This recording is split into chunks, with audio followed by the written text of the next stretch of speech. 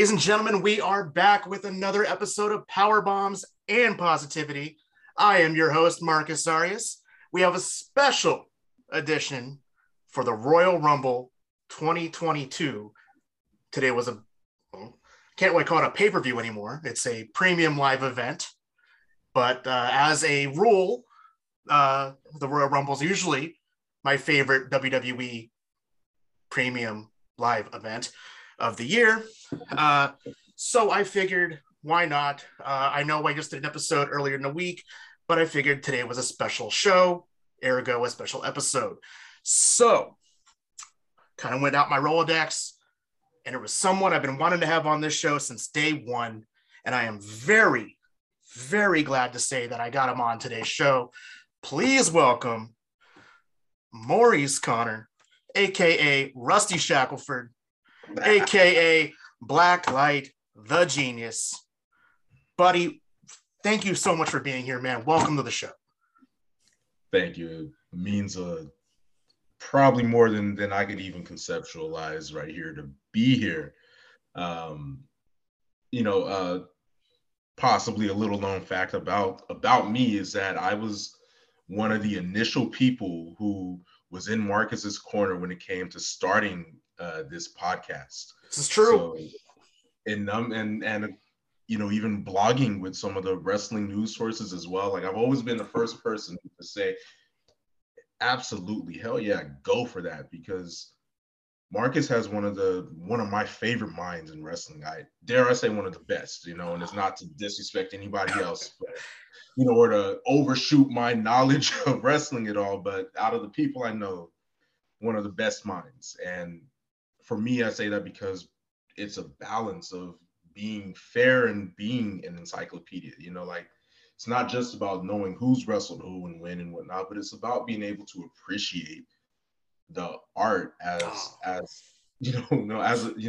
whole entirety of things, not specific genres, specific companies, being able to look at a local indie promotion and enjoy, the talent who performs there, being able to, look at your non-major television promotions, and enjoy what they do, and then your televised promotions, enjoying what they do, enjoying what's happening internationally.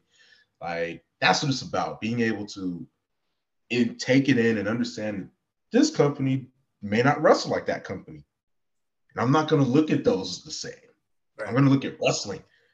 That's what I look at, wrestling, and what's the story being told. And that's why I really enjoy you. I also want to preface, I'm a few brews in, nearing my double digits.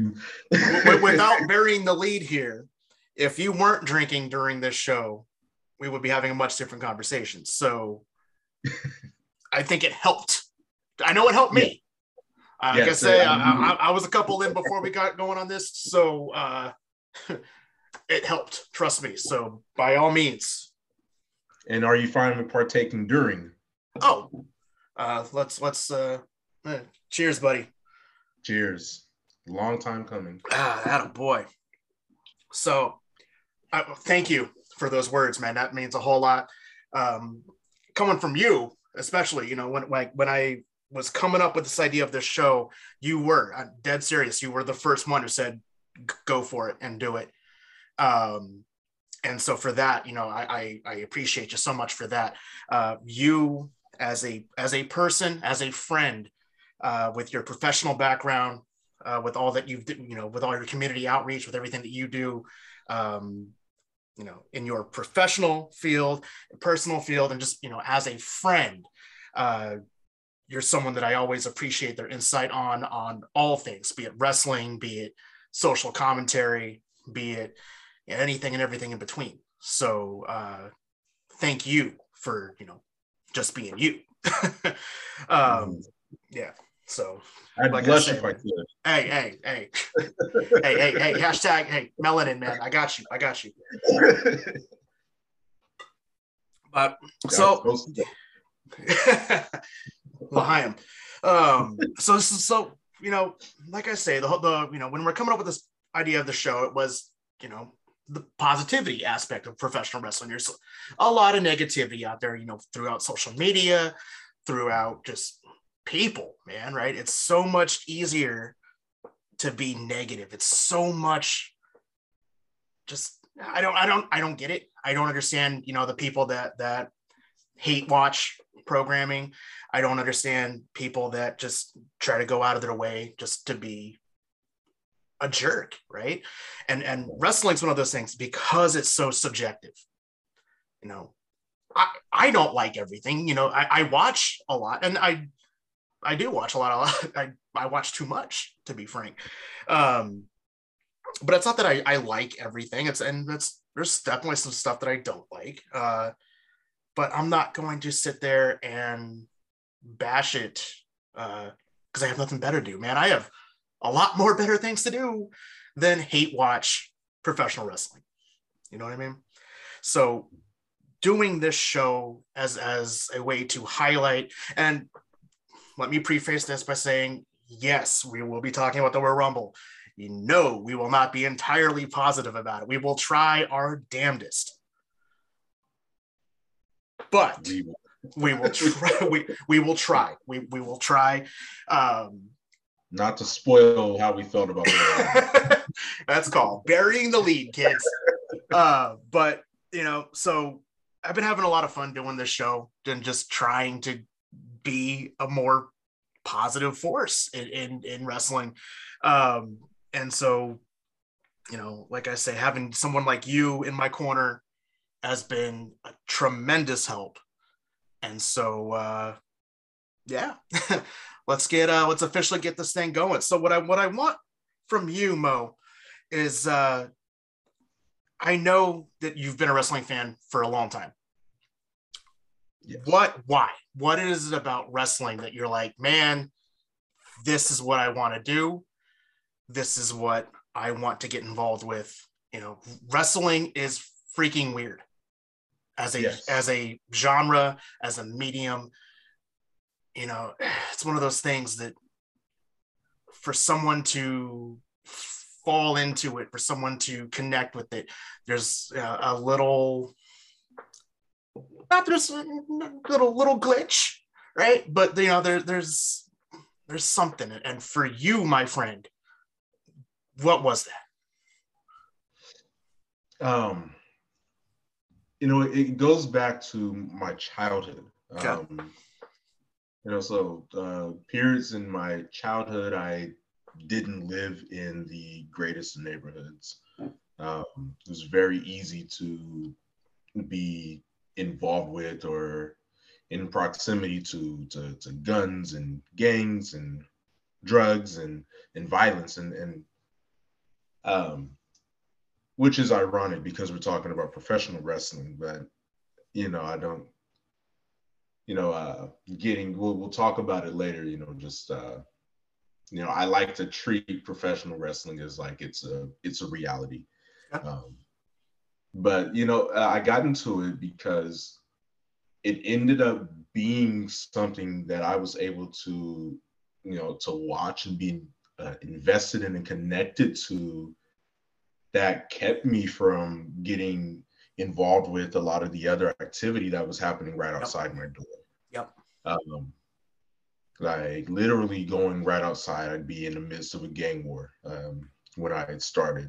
So I started watching wrestling. It was mid to late 1998 because it was after, I think it was the Monday night after Kane debuted. Was the first time that I watched wrestling. I remember seeing Kane. So my mom watched it, and awesome. I remember the first match I saw, and I forget who was all in it. I've rewatched Raw because I wanted to try to find the match it was. That was the first match I saw. And I think I nailed it, but I just don't remember but who all was in it. But the Nation of Domination, it might have been a 6-man tag or sure. And Mark Henry and The Rock were two of the wrestlers in that match. And I remember my mom told me that the world's strongest man was in the match. So I was You know, so I'm looking and I don't know about strongman. I don't know about professional wrestling. I was I was a baseball player, still am, Right. and you know, baseball was my heart, still my heart. So she tells me the world's strongest man is on there. I'm an athlete. Oh, who's the world's strongest man? You know, whatever. I'm watching. The first wrestler I ever saw was The Rock, and so I thought he was the world's strongest man because my mom said the He's world's strongest the man most is the electrifying man. right. So the world's strongest man, the most electrifying man in the same match. And, you know, and I'm like, oh, is it him? And then my mom was like, no, not him. And she pointed to Mark Henry. And I was like, it's whatever. But what really captivated me, it ended up being a segment with Kane and Paul Bearer, and they're in the ring, and Paul Bearer is doing this stuff where he's talking about you know, dark side and parents being dead and these supernatural powers, you know, that everybody has and stuff. And Kane comes out with Paul Bearer, and he looks like a superhero, even though he's the villain, but with the mask and he got the fire, and he looked just like the character that they were trying to portray him to be. It's indestructible monster. It worked. So seeing that, it was, you know, it was like watching a superhero movie. It was like seeing, it was like, you know, the first time I watched Batman the animated series as a kid. You know, it was like, whoa, this guy looks cool. And then they're doing this segment, and then seeing Kane do the hands up, and the fire comes out.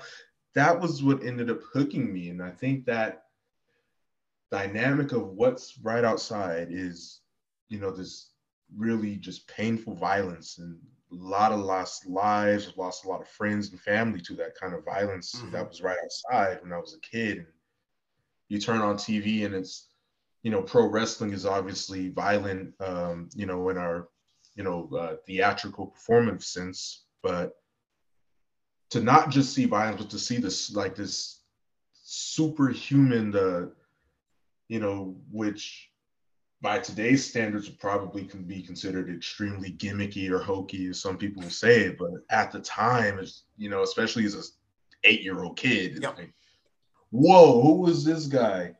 Fire comes out and he's ginormous.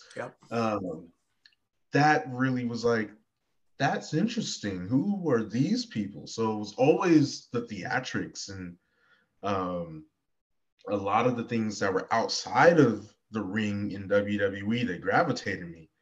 And then as I got deeper in, it was like, oh, guess what? There's also WCW. So by that time, we were at the Goldberg range. Oh, boy. So as an 8-year-old, when you see a guy like Goldberg beat a guy in 3 minutes, he looks like a monster. That's the guy. I'm not paying attention to how well he does side headlock takeover. I'm not paying attention to any of that. I'm like, oh, this guy comes out. He has fireworks around him too. See, so we're looking. He was breathing fire, man. He'd do the thing where he'd inhale the pyro and it would come out his nose. And I just remember headbutting the locker, and he had the streak of blood coming out, and just like, what the hell is that? Right. So it's like, even though he was a very generic guy, he still had all of that theatrical, you know, excessive stuff around him. He's standing in a fire, breathing smoke like a dragon. And then he just comes and you punch him and he just looks at you. You know, then you try to hit him and he gets you down. Then he hits you again, you go down. Then he spears you, and then he jackhammers you, and that's the match. And that was literally a Goldberg match. Like, it was literally that's how his 180 streak match, you know, that's how it went. So many matches. But, you know, seeing the theatricalness of it, like, you know, I was an athlete. We just went out on the field as a kid. You know, there was no music, there's no anything like that. You know, I just went out and competed. Then I turned on WCW and WWE, or F at the time, as a kid, and then you see these guys coming out with fireworks and, so much craziness, and you got the music. Mm-hmm. Like, that was what captivated me. And I think it was because then at that point, it went beyond two guys fighting each other. Now it went to, there's a character element. This is somebody, it's not just two people fighting. It's this person is a specific person with a specific story, and there's a reason why this person feels that way. And I think in a weird way, having something like entrance music and pyro, and it just, one, it shows how great these performers are at what they do, even the ones that we may say aren't that good, or we're not a fan of them or whatnot. Like, Mm-hmm. to be able to be at that level, and and elicit an emotion is a reflection of how good they are. And I think that as a 8-year-old at the time, I'm not able to conceptualize that that's this person's job to do that. I'm just looking at it as that's reality. Right. And that's what really stuck me. It was like there's this surreal theatrical thing that is really cool. The fireworks are cool, the lights are cool, and the characters are cool, the outfits are cool. It's not just two guys beating each other up at this point. It's Mm-hmm. it's literally like a superhero movie. And that Exactly. versus, yeah, it's like that versus seeing gunshots outside. And I grew up in a household where the house got shot at.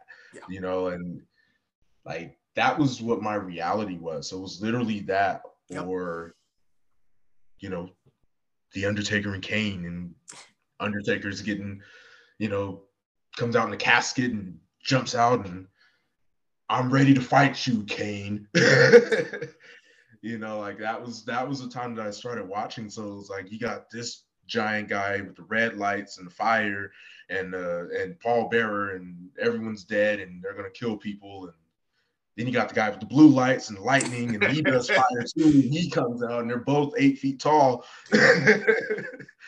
Like, and they're not just in trunks. They got these unique, crazy outfits. The Undertaker looked cool, and Kane looked cool, and a lot of those characters look cool. Like, that pulled me away from potentially a really difficult life that I could have went down. And for that, I'll always be grateful to WWE. Since they absorbed WCW, Mm-hmm. the same entity now.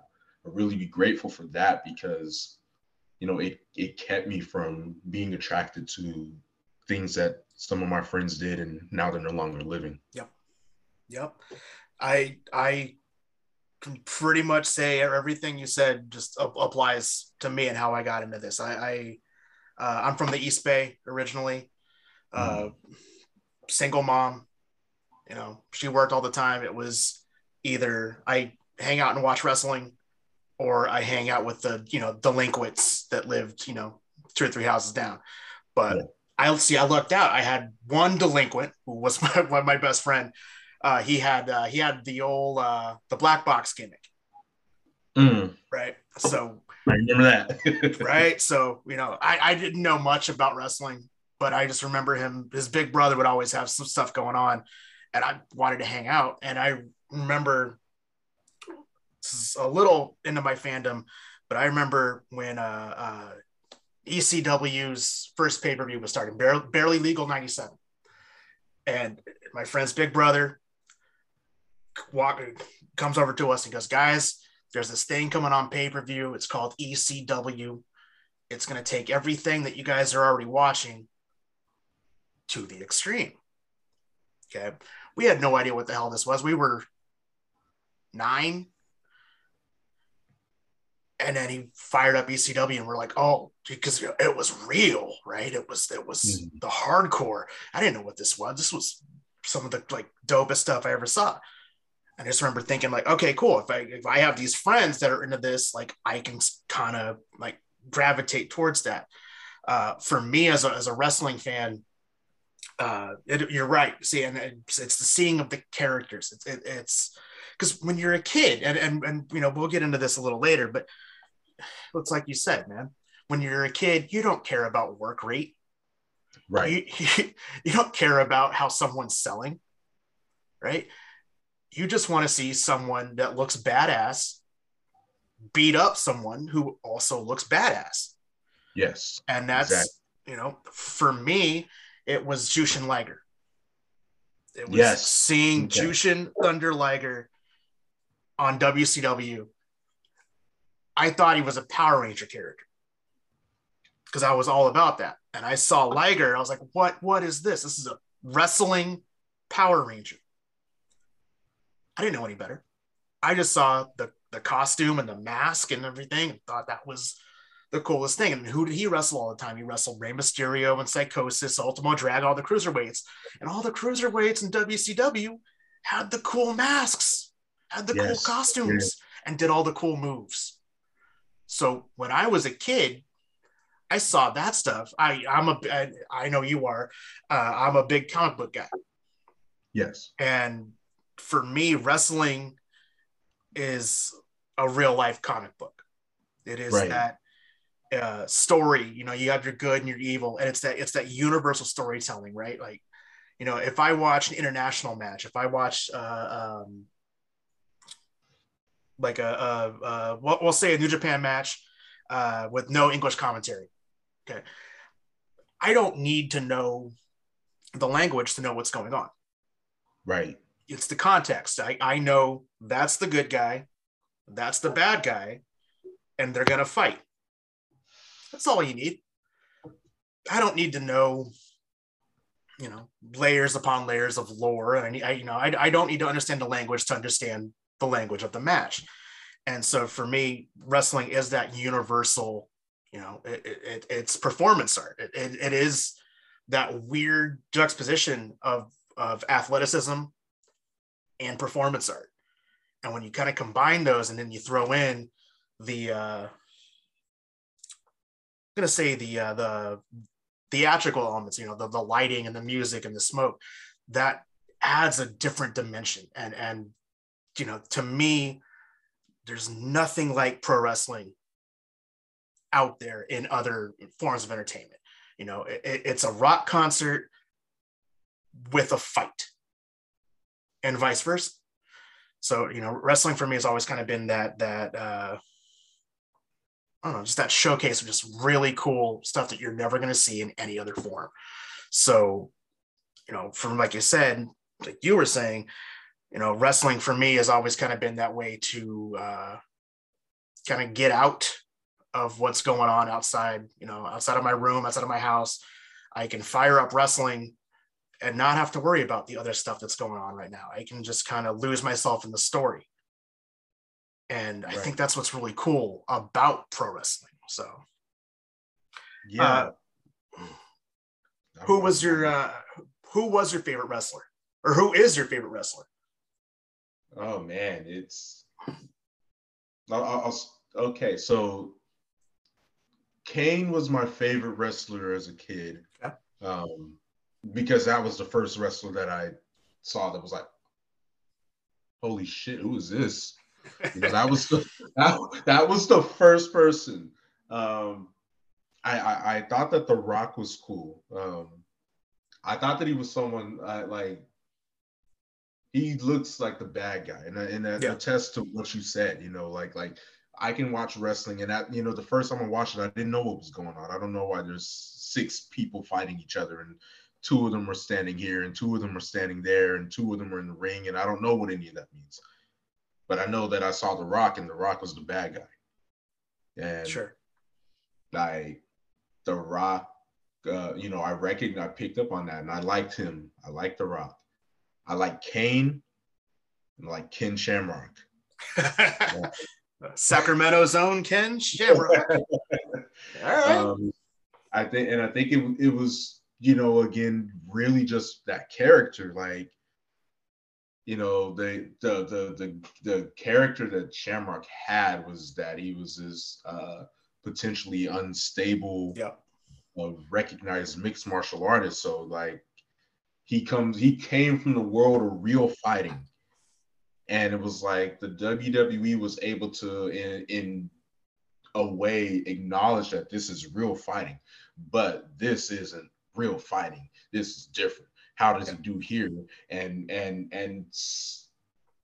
like separate it, because obviously if I'm gonna say this is a real fight and this is not a real fight, that guy that won the real fight is probably tougher than the guys that didn't really fight each other. Mm-hmm. But in watching wrestling with Ken Shamrock, it was different. He's a real fighter. He still can't beat The Undertaker though, because The Undertaker doesn't lose. Like that like we were able to conceptualize all those things and make it like its own reality. So I think like really just like in a weird way, like the WWE in particular, they have a WWE universe. Mm-hmm. Like comics, there's DC universe, there's a Marvel universe, there's a multiverse inside of their own universe. Yep. Where there's their own reality of the world, and the way we're able to conceptualize it. And the WWE did the same thing, as did, as I do feel all professional wrestling promotions,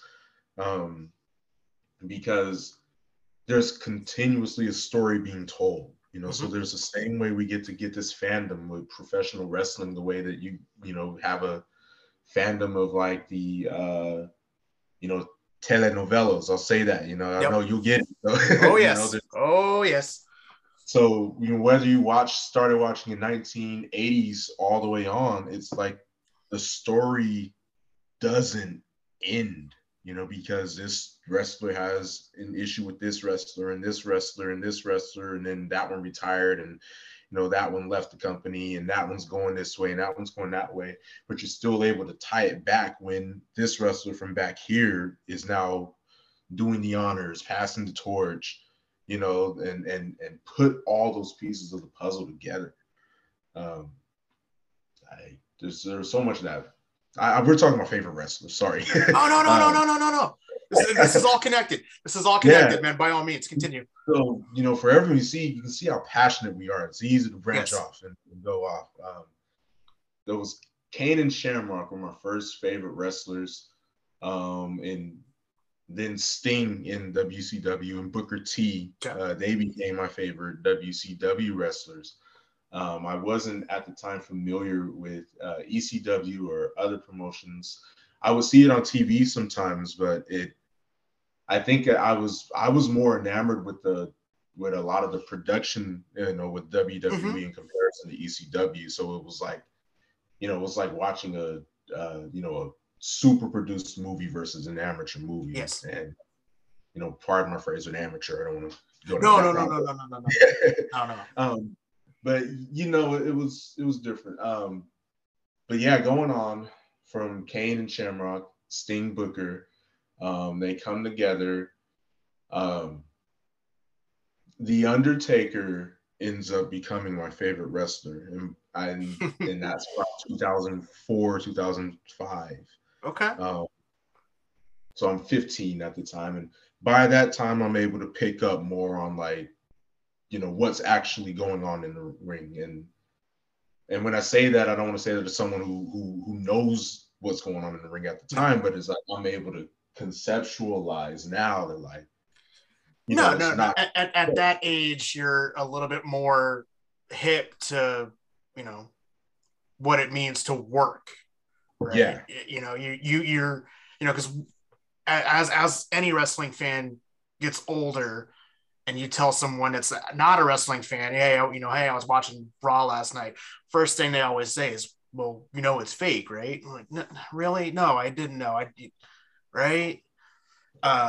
So when you're, teenager, that's really when they start ramping that up, right? Like, oh, it was okay when you were 8 that you were watching this, but now you're 15. Why are you still watching pro wrestling? It's fake. Like, dude, right. Really? Like, I didn't know that. Right. Wait, The Undertaker's not a zombie that burned his house down and killed his brother, but his brother really wasn't dead, and they can summon lightning and fire. That's fake, dude. Right. So no, when you're 15 or so, teenager, that's when you're starting to kind of analyze it a little bit more. you are starting to kind of grow up a teeny bit. And when I say grow up, like I say, I mean you're kind of watching it a little more closely because, you know, at that time, you know, that was when I was 15, 13, 15, that was about when God help me, when I started reading the dirt sheets a little bit more. And that's when I was starting to, you know, pick up on the Torch and the Observer and kind of do a little bit more like in-depth research, quote unquote research, and go, wait a second, that's not what's happening. But yeah, no, and you know what I mean? So yeah, that was it. You know, that 15 on range, like you said, that was when I was started to be on the internet more, and you know, I'm joining the wrestling fan boards. You know, they were just glorified discussion boards. You know, and I'm doing these essays about why AJ Styles, you know, is great in NWA TNA, but would never work in the WWE. You know, and I don't know what the hell I'm talking about, but I know enough, you know, to at least here's how I can substantiate my argument of why this is the case. And, you know, boy, I wish I could, as we talk later, a lot of the experience I have, I wish I could like read some of those old posts and like, dude, what were you talking about? Like, one of the things that I need to, you know, I can publicly say now, and I want to apologize to John Cena because I was for a long time on his hate train and 5 moves of doom. He can't wrestle, and you know, let's go Cena sucks. Yeah. And you know, I didn't get professional wrestling the way that I thought that I got professional wrestling, and you know, I can say I apologize because it's like I get it differently and I appreciate it differently too. I think that, you know, there's a lot of people who they you know, they'll try to watch WWE through a lens that's not like WWE focused. Right. And by that I don't mean like all you watch is WWE, but I mean when you watch this show, you have to know that this is your expectation. Yep. Versus if you watch this show. My local promotions around the area, like PCW, Pro Championship Wrestling, SPW, you know them all, but for everyone, right? Supreme Pro and SAC, you know, like Pro Championship in North Valley, Chico, Paradise, or you know, Chico Yuba, you know, and throughout APW in the Bay. Gosh, there's some FTF so baby, FTF. No, it doesn't mean you got dude, the Bay is on fire right now, dude. You got like I'm going to West Coast Pro in February in South San Francisco.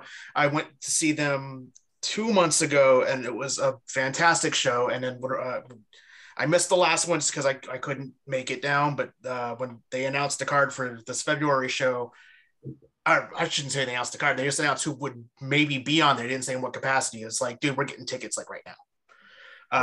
And then so West Coast Pro has been on fire right now. You mentioned, of course, PCW, Pro Championship Wrestling. They had their big comeback show earlier this month, I believe, was their big Last Man Standing event. So that was, I didn't get a chance to go to that, but I heard good things. I'm glad that they're running again. We have a lot of connections to PCW on a personal and professional basis. So I'm glad to see them running stuff again. For you, my friend, in Sacramento, Prestige Wrestling is going to be running a show in March, I believe. And I highly recommend it. It's going to be a joint venture, I believe, but it's already going to be it's going to be at the Colonial. For Sacramento Pro Wrestling. Yeah. I've been to that venue a lot, and every time I go, I'm always like, this is going to be the time my car gets broken into, isn't it? But I'm surprised it hasn't. Hey, it hasn't yet. So for context, by the way, I lived right down the road from Colonial as a kid. So so for the audience, and when I'm talking about this neighborhood that I'm in, where there's a lot of gun violence, where I'm a kid. If that's the old neighborhood, then I can tell you right now that is, I know that neighborhood. God bless you, my friend. But I highly recommend checking out the show coming up. Prestige Wrestling going to be heading your way. Leo Rush got announced. Filthy Tom Lawler got announced. MV Young, Taya Valkyrie, the former Frankie Monet on NXT, coming back to the Indies. So, dude, check it out because it's going to be a hell of a show. What made them decide to choose Sacramento? So it's weird because Prestige is running. They run. Believe. Oh God, someone's going to yell at me. I want to say the Washington area, and they're kind of making a loop down. So they're doing a couple shots. Yeah, they're doing like a territory loop. So they're doing some shots in Oregon. They're doing some shots in South City, which they're actually going to be teaming up with West Coast Pro. When I'm trying to find a way to go to that one because one of my current favorites, Malachi Black, is scheduled to be there, and that's something I really want to check out. But they're doing this whole loop, and so they decided Sacramento was going to be a big stop, and they picked the Colonial. So many places to run, and they picked the Colonial. I'm not hating on the Colonial. I have gone to wrestling shows there. I have gone to theater shows there. I've seen musicals there. But damn, it's the Colonial. That was the first concert that I performed at, actually, or first venue I performed at. First concert venue, I should say. So I'm also a DJ. I got my start when I was in Chico. But I was at that time in Chico. I DJ'd for university. I had my radio show at KCSC. It was DJ Blacklight, and then I briefly transitioned to DJ Three Strikes. I had a show called 25 to Life, and you can spend a lifetime enjoying the music, and that was a lot of fun. But when I finally did my first big boy show as a DJ, and there's performers and everything, it was at the Colonial. So it was really good. And the Colonial is a nice sized venue. Yes. You get, I think we had, I think it was like almost 600 or almost 700 people that, you're able to get in there and fill out. So, 700 people is a lot of people at a show. So it's like, obviously, someone can look at it and be like, it's not 20,000. Oh, no. It's a filled arena, but it's like, as a performer, if you have 700 people in front of you, that's a lot of people that you have to entertain.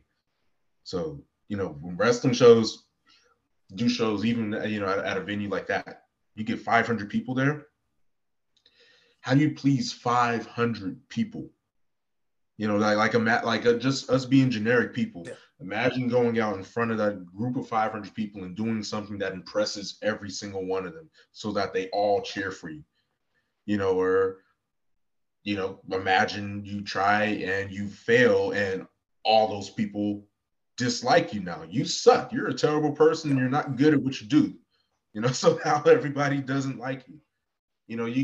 I think that like a lot of us don't really like understand, and it ties into Colonial. I know I'm branching off again. Continue. It's like a lot of us don't understand what it feels like to actually have to perform. Right.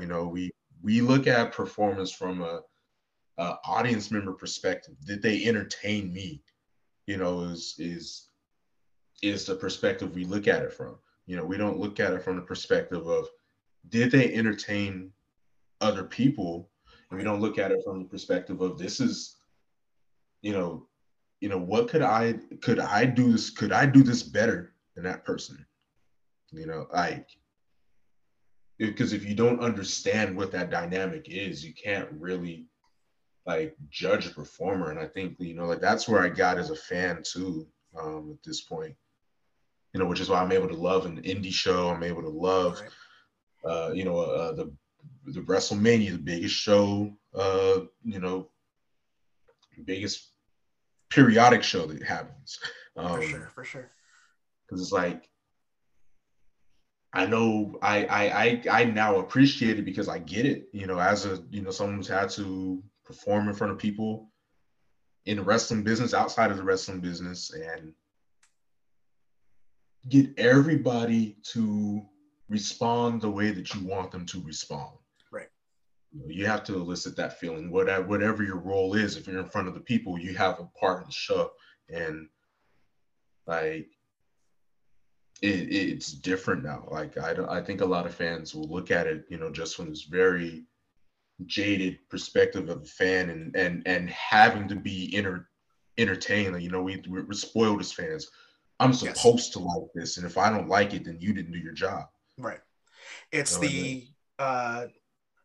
what have you done for me lately mentality. It's 10 years ago you had that killer match, and I really liked that match, but you haven't had anything good since then, so I hate you. Right. I had a good match last week.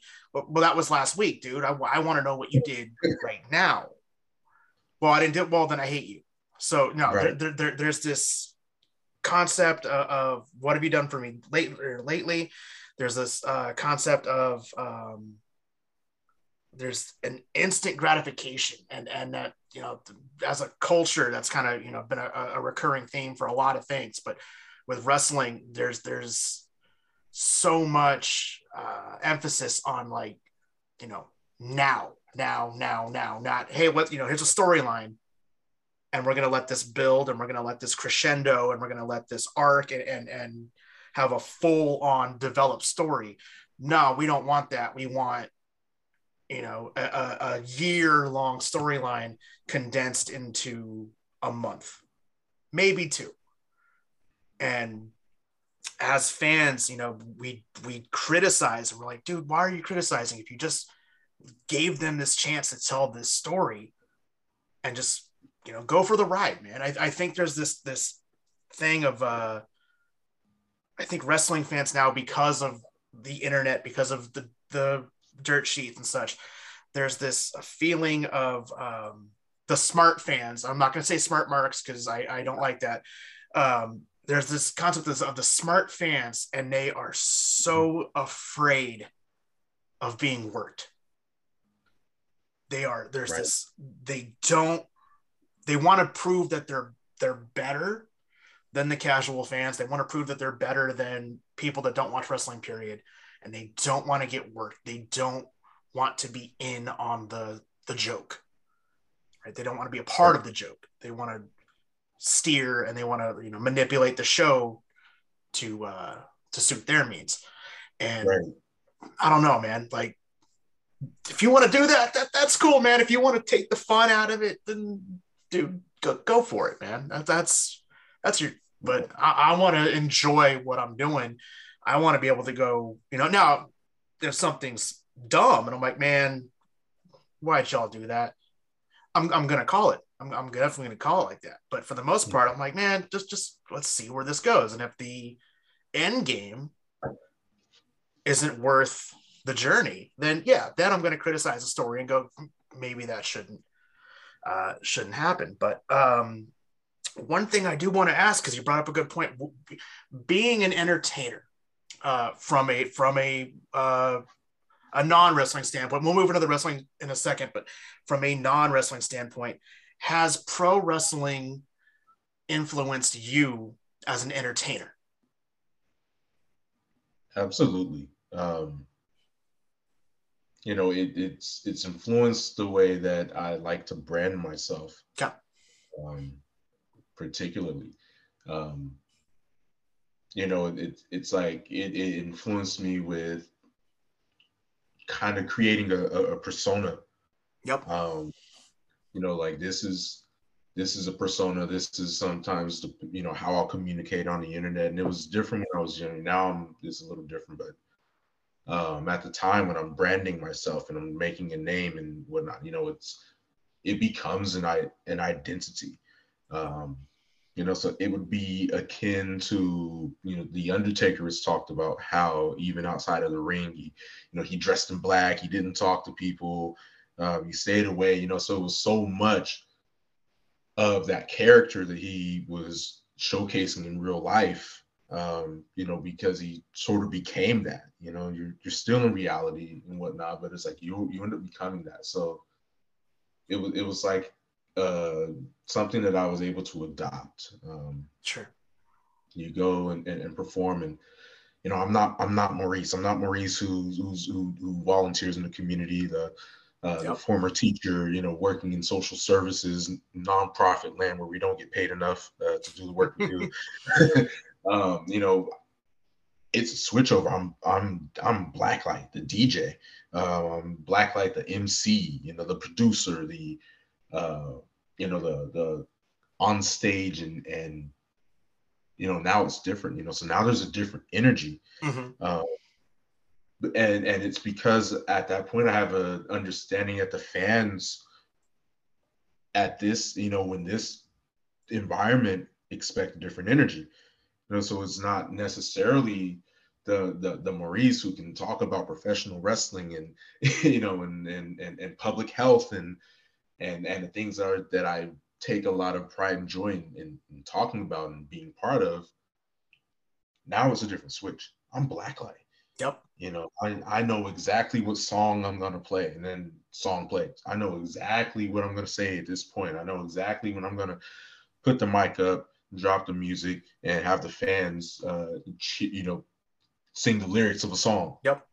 And you know, like it comes innate. You know, I don't want to say it comes innately, but it could. But you know, it's a complete switch though. You know, that character, it influenced it a lot. The name the name Blacklight, you know, I always marketed it, you know, with like dark purple and Mm-hmm. like Undertaker. My early logo it had like you know, lightning bolts and Sure. stuff with it. You know, so you know, as the Undertaker becomes my favorite wrestler, it's like so much of that. My DJ tag as a producer, um, it involves like that bell of the Undertaker that rings before he comes out. You Sure. know, if you hear a song Oh, with my DJ tag, it has that bell in it. right on. Um, yeah. So it's influenced it a lot, you know, Yeah. from character to even, you know, potential copyright infringement and using materials. Oh yeah. No, so for me, when I was doing music, uh, I I looked at it from a wrestling perspective. Uh, I built a character. I built a brand. I built a character. I went full kayfabe, dude. I always had a full face mask of some Yes, I kind. I remember always had, those. yeah, I always had some form of face mask. I never showed my face before a show or after a show. I roll up to the venue, full mask, never take it off. I would, if someone recognized me, if they thought they would recognize, I would kayfabe the hell out of it. I'm like, nah, dude, I don't know that guy. Who the hell are you talking about? I don't know that. I don't what, and just because for me, you know, it's that switch. I was not comfortable performing as me. I needed that character. I needed that outlet. And so I built this character, the Suicide X character, as a way to channel some stuff. But you know, the thing was, it was a way for me to kind of separate the two.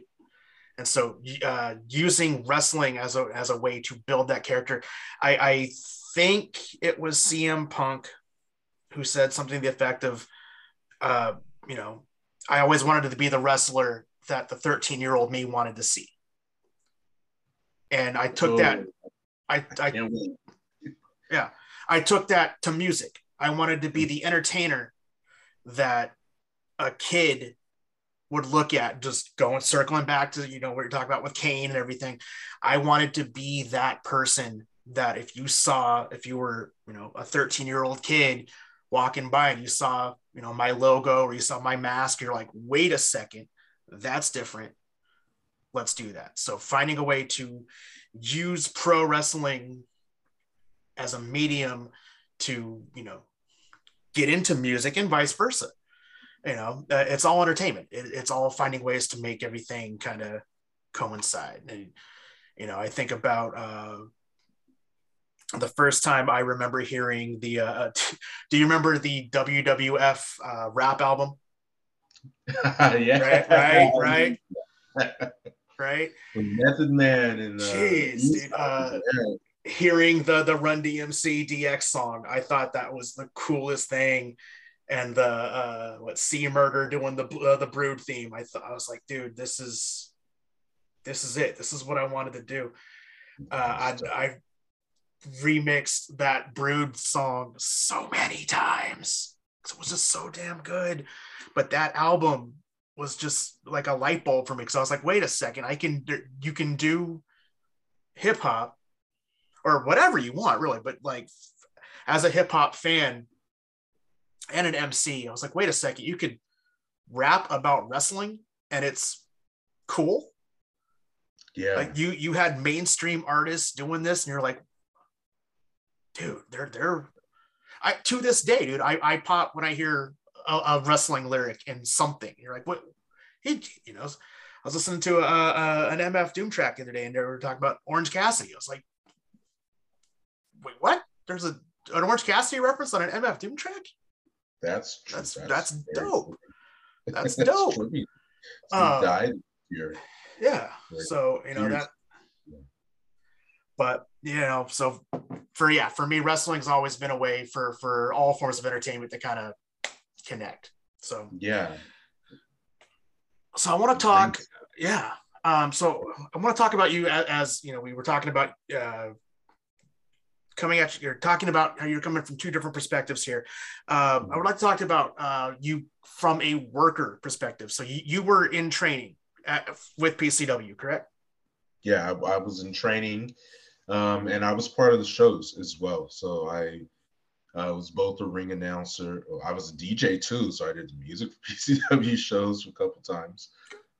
They were my practice. I owe PCW a few free shows as a DJ because they helped me get comfortable with that.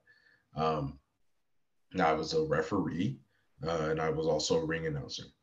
So when I met you, I think you were the ring announcer when I met you. That was a long time ago, but I remember you when you were the ring announcer.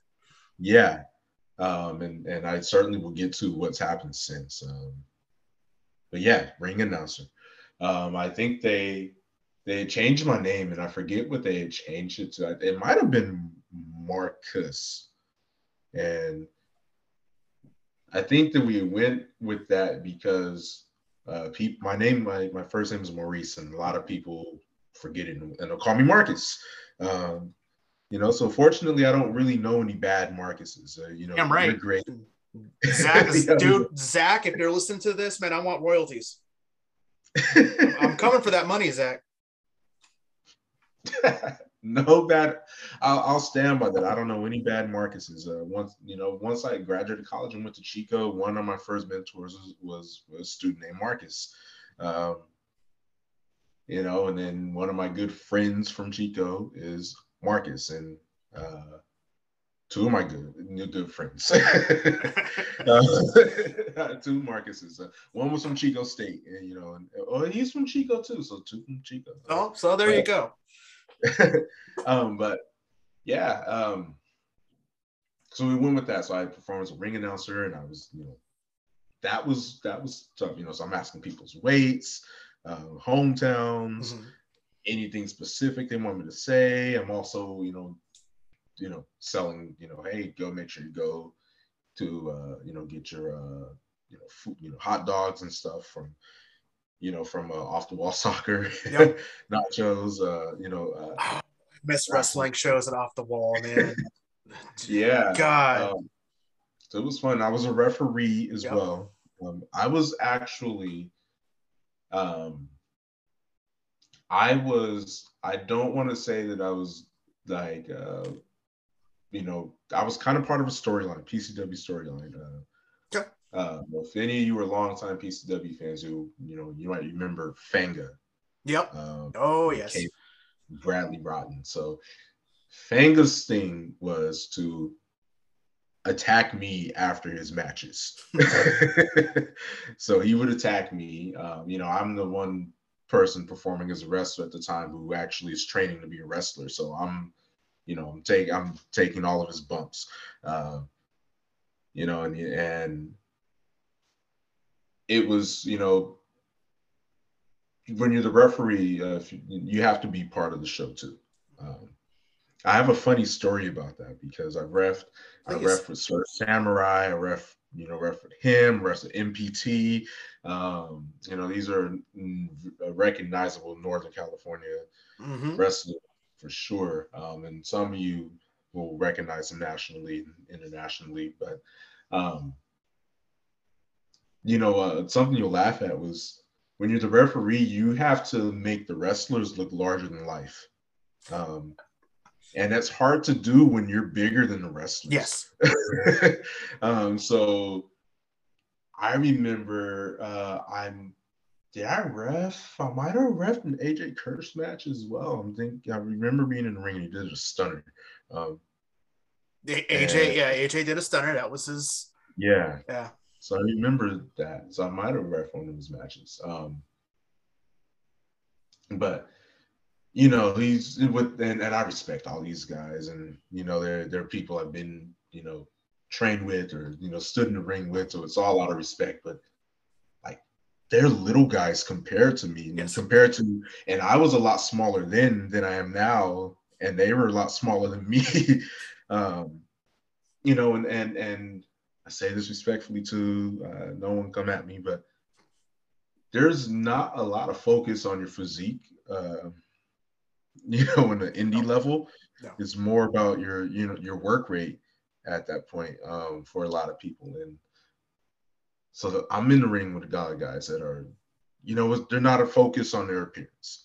And I'll say that that's not their goal. I don't want to say, that they don't focus on their health or fitness, but they don't focus on their appearance outwardly. Bro, you're going to get me canceled on my own show.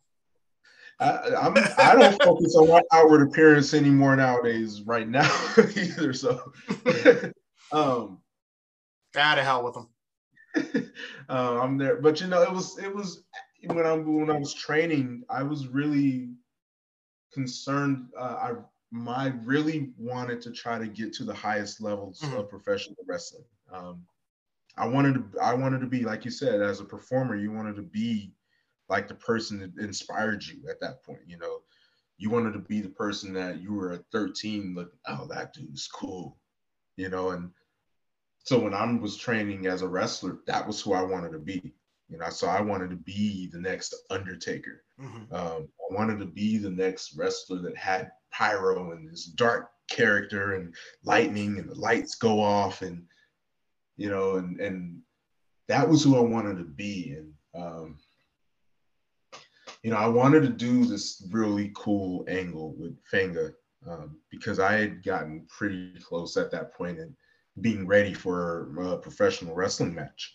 And, I was doing like, 3-minute runs with guys when we were training and, exchange holds, do this off the ropes. I take bumps, everything. And, we did 3 of those, we'd have a 8 to 9 minute match. I was doing that with guys like Showtime Shoop and another good friend of mine, and I got to take do that with MPT. And I wanted to do this cool thing where I took that character and I was going to do this whole like dark superhero thing. He's attacking me after the ring. By that time, we're telling a story that keeps going on. So I can tie all this stuff back together. This story that keeps going on because I was a referee and he's attacking me after every match. So I wanted to do this thing and I would be the superhero character. and have this superhero mask, and to the keen eye, it's clearly the guy who was the referee. Right. But there's this mask on, totally different character. He comes out ready to have a match, and I protest the match. I'm not going to referee this match because by that time, he's attacked me like 3-4 shows. So it was a it was a thing that was going on. Sure. He attacks me after his match, win or lose, because he'd done it a few times.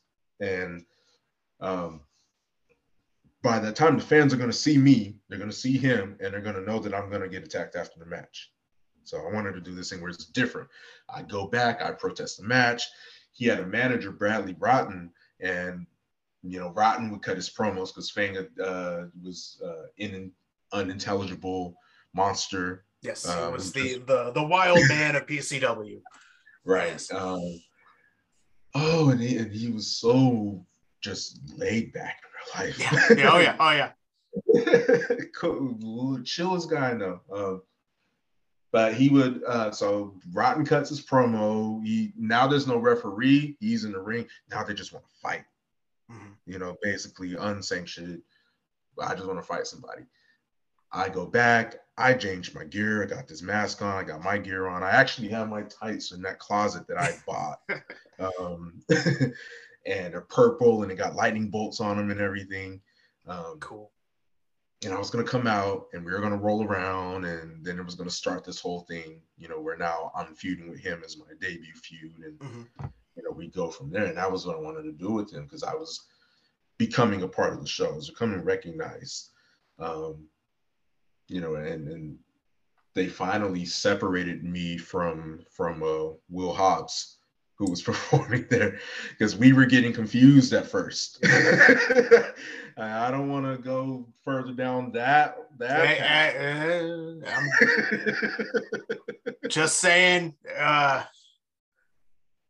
All professional wrestlers don't look alike. No, but if you lived in our part of Northern California, they thought y'all did. And for whatever reason, God, I love that town. Yep, it was. I guess I was one half of a former PCW tag team champion, apparently, since I'm Will Hobbs. So what you're saying is, when I upload this, I can tag Will Hobbs as my guest for the show.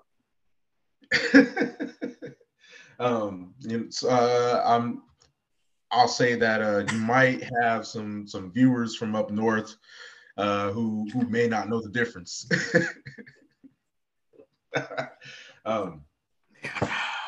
Yeah, so I want to be part of that. But but with that though, like we were talking about earlier, I get this dynamic of now from the business side of things, being part of the show and the company. It's a dynamic of now I got a few hundred people that are in the audience right now, because PCW drew big shows. And then when I started training, the strategy at the time was like, instead of doing monthly shows, you're doing them spaced out a few months and then in different cities. So PCW is doing this kind of territorial, path as well. Well, and were they doing the, because, APW had the Gym Wars. That was always their, not their big shows, but it was kind of their smaller. PCW had the Work Farm Wars, because the Work Farm Wars, they literally would train out of this big ass farm, and they would put on these shows that were smaller scale to their big monthly shows, but they were still ways for the guys to get some reps in, and still ways to kind of get the crowd hyped up for a bigger show. So Work Farm Wars was our Sunday Night Heat. Yes. and I remember, and when it started though, that I ended up getting hurt a few different times, and that actually slowed me down when I was training at PCW. A few times I tore my stomach muscles from my ribs. Oh boy. Training. I had given myself a really gnarly concussion in Sure. training as well, so I had to take a few weeks off as well. And I also was a student at Chico State when I was training in at PCW. So trying to balance being a full time college student, Hmm. uh, also involved in the community. I was one of the officers, presidents of my fraternity, and uh, number of organizations. So there was just really busy. I had to work. I worked in the sports department, and sometimes the games would conflict when we had training. Sure. So it was like I can't go to training after working a baseball game today, or a soccer game, basketball game, Hmm. and so there are a number of obstacles. And but by the time the work farm war started, I had gotten hurt and I graduated, and I always wanted to basically have my professional life be my plan B for professional wrestling. Like that had always been my goal. Hmm. Um, if professional wrestling doesn't work, I get hurt, or it just doesn't take off the way that I wanted it to. Um, at least I got some degrees and other stuff. I can always go and be a supervisor, coordinator somewhere. Someone's going to hire me at that level right now. It doesn't matter where I apply. Oh, you're going to be a supervisor. Um, but I wanted to establish that before going in deeper into wrestling, and then ended up getting hurt. Um, then I moved back to Sacramento after graduating, and I couldn't, commuting to PCW was difficult for me. SPW was around Hmm. at the time. So at this present time, to my knowledge, everyone is training in Yuba City right now, and I'm in Sacramento, so it's about a 40-minute drive and whatnot. But at the time, Sacramento was SPW's training in Sacramento. Um, Other promotions like Total Wrestling Federation (TWF), they were training as well. Right. Right. um, and I was getting into shape. I became a personal trainer, and I was in this magnificent shape, in the best shape of my life. I was both big and small at the same time. So I'm not that tall. I'm 5'5", 5'9" ish. But I was MPT compared me to Ricky Steamboat when I was training. Okay. I can see that. So I can see that. yeah, it meant a lot. It meant a lot because at that point, I love pro wrestling. I appreciate wrestling. I'm becoming my encyclopedia. You're like Steamboat is great. Um, I wish that I understood it the way that I do now Hmm. that I did back then. I think a big reason why I like got hurt, stomach muscles and my knees and everything, was because at the time that I was training PCW, I didn't really want it for those reasons, for the right reasons, in Sure. my opinion. Um, Authentic, genuine, and I don't want to say that it was bad, um, but I was a young kid and I wanted to try to get to the top levels of Right. professional wrestling. I wanted to be in the WWE. I wanted to have lightning and fire. I wanted to have 80,000 people at WrestleMania. Like that was what I wanted. So professional wrestling, at the local level, that wasn't what I wanted. That wasn't my focus. Oh, this is little. So I feel like as much as I love training and I love professional wrestling, I didn't really love the entirety of it. I didn't appreciate it enough to really understand it. Like, own this right here, Hmm. the same way you would own this, not looking at it like this is little leagues, that's big league. And I think that my lack of really understanding that and appreciating it, it affected the way that I trained. Sure. I'm training professional wrestling, and I'm saying I'm about to debut and go to the WWE. This is what's in my head. Hmm. It's not you're going to become great at what you do, whether it's there or here. So I think that jaded sense of the way I felt about training also impacted my growth as a person. as a student as well. And, I wish that I could have gone back and told myself, you need to look at it this way. You need to make sure that you appreciate everything. For someone that's trained, I think it's easy to hear a story like The Rock's, and we don't really understand that, like, the business was different back then. It was substantially different then and years before. Trying to, get to the pros now is different than it was. In the territory days was different, before Vince killed it. Did I say that? It was different in the 90s. It was different in the early 2000s, and the business has changed the whole way. Everything's different. But I think that perspective that I had, it was a lot like when I was playing baseball. It was, you're gonna be a professional baseball player is what I had heard from a kid growing up, and like, so it was never really you're gonna be great at what you do. It was you're gonna skip this and go way up there. Right. So my focus isn't really becoming the best. It's,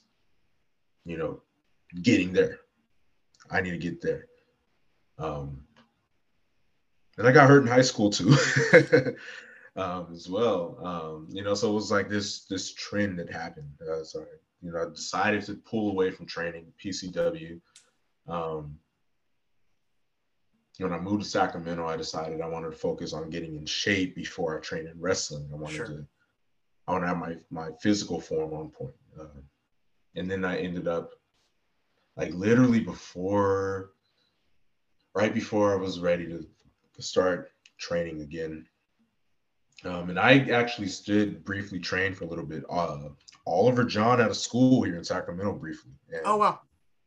Yeah. And I went there, and that I got to suplex Jeff Cobb.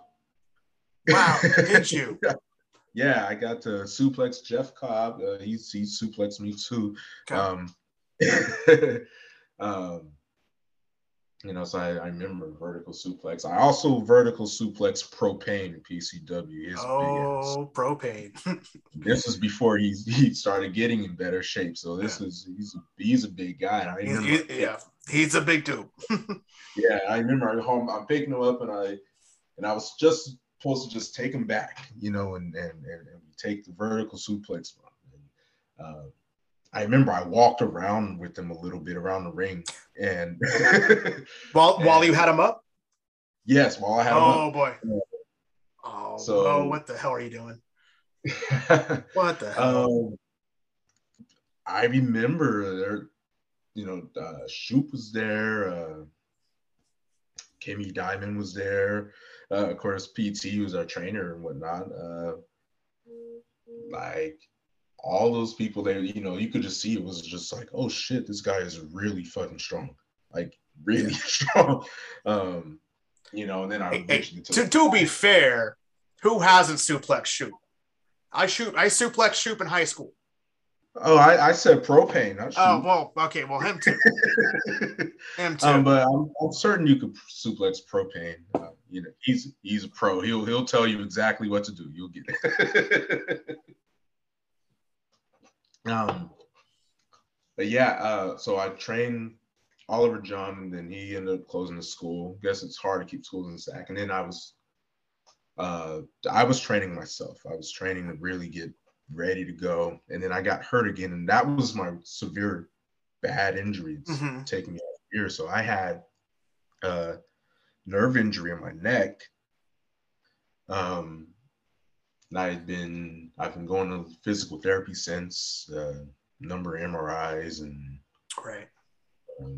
Everything, trying to figure it out. And some couple people said pinched nerve, I got a stenosis. A couple different things, where it was like, I still don't really know what's going on.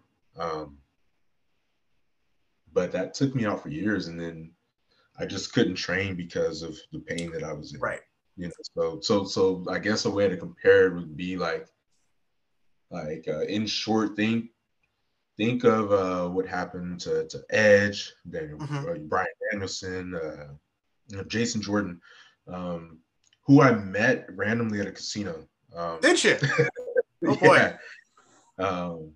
We met in the bathroom of the casino, actually. Okay. And I remember I was going out as he was coming in, and and I'm like, you're you know, and I think he might have appreciated me because I was like, I'll wait for you to get done. You know, I think you know, my proximity to the business helps me, you know, mark out a little less, you know, when the in the proximity of people. You know, I understand the business, you know, more, you know, where you know, there's ways of respect and communication that we have, and you know, so I'm like, oh, I was DJing at the time. Um, You you have know, a better understanding of I don't want to say the respect, but you're not obsessively fanboying out. You're more like, yeah, hey, I know who you are, I appreciate what you yeah, do, versus, oh my God, sign this thing. right, Yeah, no, exactly. I feel you. Yeah, you know, and you know, so it's like I'm able to appreciate the celebrity, but also appreciate our, you know, connection to being part of the same industry Right. as well. But yeah, you know, so the same type of injury, you know, taking me out, you know, and I'm just going to rehab, therapy, and sports medicine. And I'm doing all these different types of things to try to work everything out. And Virgil Flynn had started his promotion in Yep. Sacramento, so we got VF3, you Yep. got Supreme Pro, um, you know, and you know they're both doing training, and it's kind of intertwined, but you know they're both doing, you know, you're training these, you know, with these guys, and by the time I was finally able to, you know, I felt comfortable. I won't say that I'm like, you know, fully recovered, but I would feel comfortable Good. now. Right. By the time that started to happen, you know, rest in peace, with, you know, Virgil Flynn Yep. passed, so Yep. there's no more VF3. Guys like the Riv, you know, started to transition in what they were doing with the business. The people who were most involved with VF3, some pre-pro also was in training in Sacramento. They started training in Yuba City, and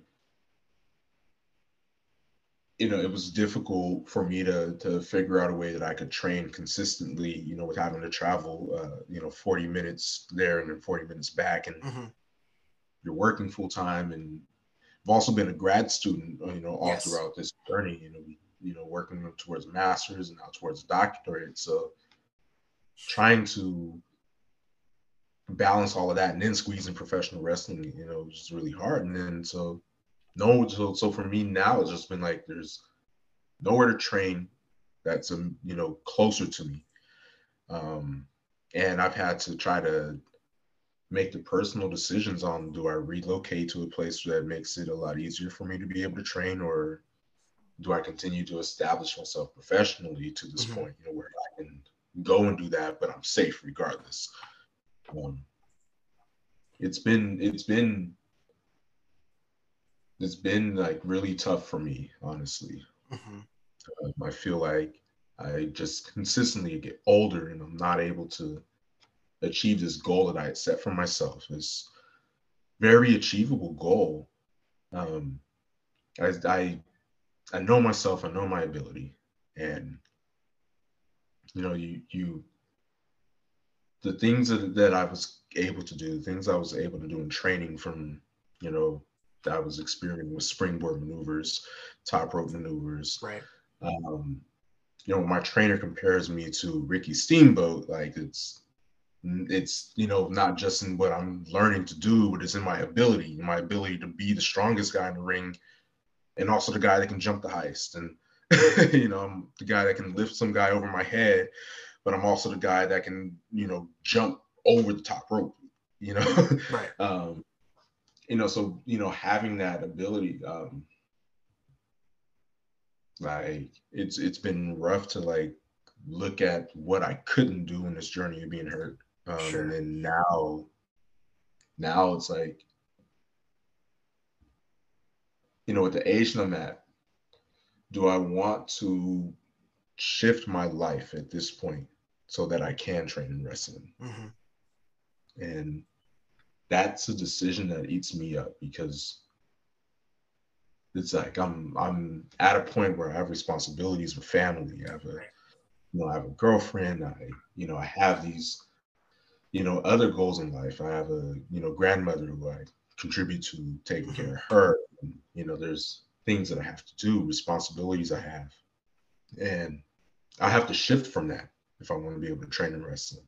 Right. Stuff I won't be able to do. And how bad do I want to do that is one part, but then there's also the how does it affect everybody else? How does it affect my girlfriend if I Yep. say I leave this job so I can get a job that I can go to training for? Mhm. How does that, am I going to be able to pay rent the same way? Am I going to be able to cover the bills? Am I going to be able to take care of my grandmother when she needs somebody to watch her, you know?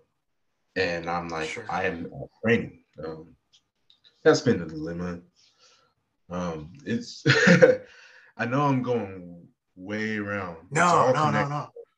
I always say it's all connected. I It's can always tie it back. connected, man. It's always Yeah, connected. But as for wrestling, it's always connected. I mean, Even you're tonight in the Rumble, yeah. I mean, dude, you're younger than me. You have all the talent in the world, man, and whatever you decide to do going forward, man. If it's wrestling, it's whatever, man. You know, I know you'd kick ass regardless, and I'm gonna support you. So you just you do what you do, man, and I'll be right there rooting you on, man. So I got you. I know it means a lot. Another example too, we talked about the way characters of professional wrestling influence us and whatnot. Yep. Just in the professional roles I've had, like I was a high school teacher for a while. Yes. Yes, you were. Yeah, and I'll say this: high school students are at the point where they can smell your bullshit. Um, Now, was like this in Vegas or was this in Sac? this in Sacramento. Okay. Um, Vegas was elementary school Oh, okay. when I was Okay. at elementary school as well. That I don't even want to. Well, you are a different beast if you're a good elementary school Okay. teacher. Okay. Well, high school, at least you can call somebody a knucklehead or an idiot if they're Sure. doing something stupid, and they're not all gonna try to get you fired because you said, "Dude, you're an idiot. What is your problem?" Yeah. They're probably gonna understand that they were an idiot if I said that they're an idiot. You know, um, like we got the rational. Like some of us are of sound mind enough where we can call people an idiot and they'll laugh about it and be like, you know what, I was right. Yeah. Some of y'all out there are just evil Gonna and call take it people. way to the other. Yeah. But yeah, it was it was a performance when I was teaching. Yeah. And I found I was better when I was doing that than I was when I was authentic. Um, the problem ends up being like if I'm in this character, that's also the way that I'm interacting with my students as well. I'm not just up here pointing to the board and doing a lesson. Now I have to continue to be that. Um, think of think of someone with a character, a real character in Yeah. wrestling, like a Stone Cold, and Stone Cold is out the ring and he walks to the fans and he gives them all the middle finger, because I don't like any of you and I'll whip all your asses. Like that was his character in the ring. I'll whip everybody's ass backstage. He has to continue to be that in front of the people. He's Stone Cold Steve Austin. And I remember watching, if you watch the Legends House on the WWE Network, Yes. Yes, I did. right? Piper, he makes that comment because there's an episode with Gary Busey, and Gary Busey basically gets to do that. Yes. He's like, once we're done filming, like you see me in public, I don't have to act as a character, Mhm. Roddy, well, I do. I have to be Roddy Piper all the time. I Yeah. don't get to not be Roddy Piper. People have stabbed me because I'm Roddy Piper. No one has stabbed Gary Busey because he No, played as a character in the movie, no. but people have stabbed Roddy Piper because he performed as Roddy Piper. And that point resonated with me a lot, because it was like, now it's like I don't get to really do what I want to do with the students because I'm in this persona where I'm doing what I know is going to work. I know this is going to work, but I also know that this is not going to have the connection that I need with the students. Mm-hmm. But that type of performance, being able to exhibit, a certain charisma, and of course, just like in the business, your presentation, it matters. So I learned a lot about using my voice. I learned a lot about my posture and my physique, and I learned the way people respond to it. Despite not being tall, I learned that people are afraid when I walk up towards them. Yeah. So I learned how to use that to my advantage as part of a character. Oh yeah. You would know. So we know what it's like to, I'll admit I've done it. I've pretended to be angry to get what I want. Oh, for sure. I pretended to be me, and I won't specify what I am, but you can look at me and get a guess of what people might see me as, and now I'm angry. Yeah. So what do you think a lot of people are going to do when they see me? I just have one of those faces where my default face is I look pissed off. And for the longest time, I would have to, oh no, man, like at work, my boss always thinks I'm just pissed off. I'm just always mad. And it went from, no, man, I'm good. This is just how I look, to, I embrace it. I'm like, what? Fine. If you think I'm mad at you just because the way I look, and that gets me out of a conversation, or lets me do lets me work more because I don't have to talk to you because you think I'm in a bad mood, dude, I'll let it ride. I'll let it ride because I know that I can get more work done if you just think I'm mad at you and I'm not going to talk to you. Like, whatever. It's just how I look. I always look, I've been told that I always look like I'm mad, or I always look like I'm up to something. and even when I'm like, no, man, I'm just hanging out, like, oh no, you're planning something. You got something going on. I'm like, dude, it's just how I look. It's just my face. But whatever. If that's what you want to do, then I'm not going to correct anymore, man. Just get out of my office. But no, I feel you. So yeah, I'm a shorter guy myself, and so I'm broad. I'm a bigger guy, so I've had to learn how to use my body language to kind of offset my height.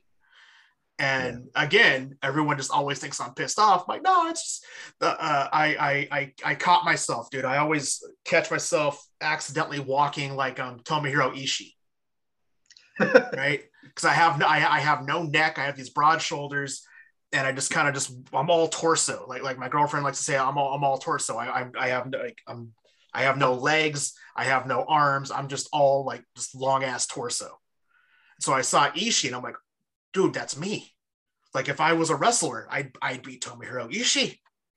Mm-hmm. And so I roll with that, and I started the other day I was moving her. I'm like, fuck, Ishii walks like I do now. That could be because my knees jacked up and everything hurts, but hell, I kind of move around like Ishii. Now I'm realizing the older I get, the more I'm turning into Muda, because I'm like, oh, no.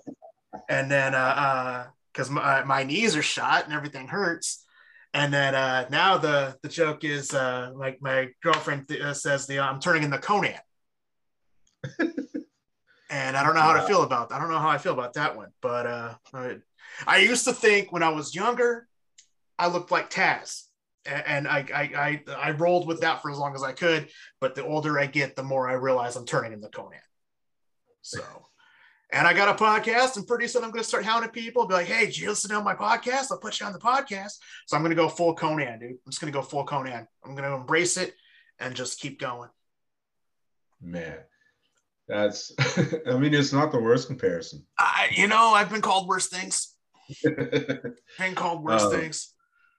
But I feel you, man. And so, I never thought of using wrestling for other things, but using wrestling in teaching and right. using, because in wrestling, you're trying to keep the crowd engaged, you're trying to keep everyone, entertained. Teaching's the same way. You have to keep these kids engaged to follow the lesson and keep everything going. So you are essentially cutting an 8-hour promo 5 days a week. Right. And this is going to be an interesting dynamic, right? Like, because we talked about performing in front of hundreds of people as a professional wrestler, mm-hmm.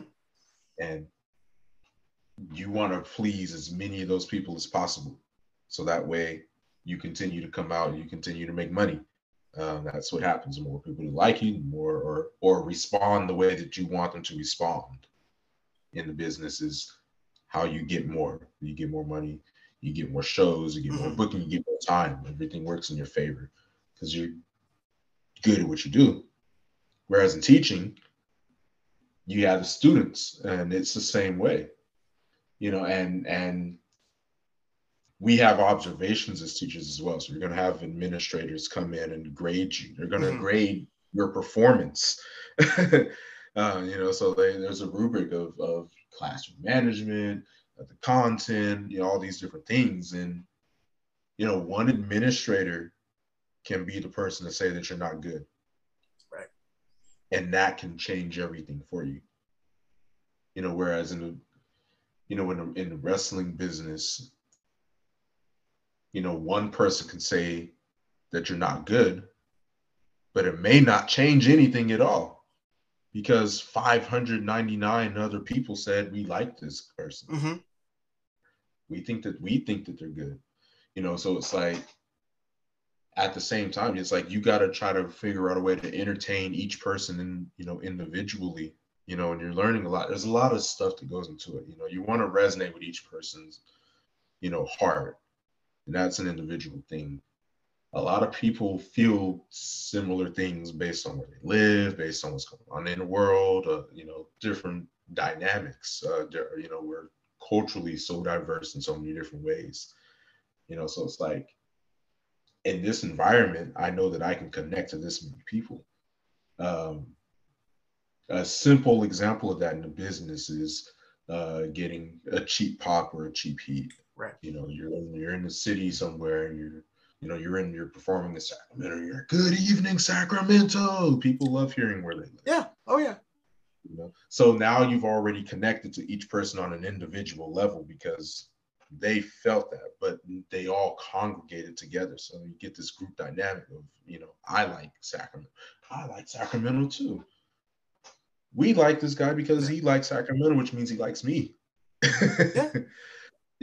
Opposite way around, can't believe I have to be in front of this idiot city filled town of Sacramento, now everybody, how dare you insult my city? And you're insulting me. Yeah. I am taking that personally.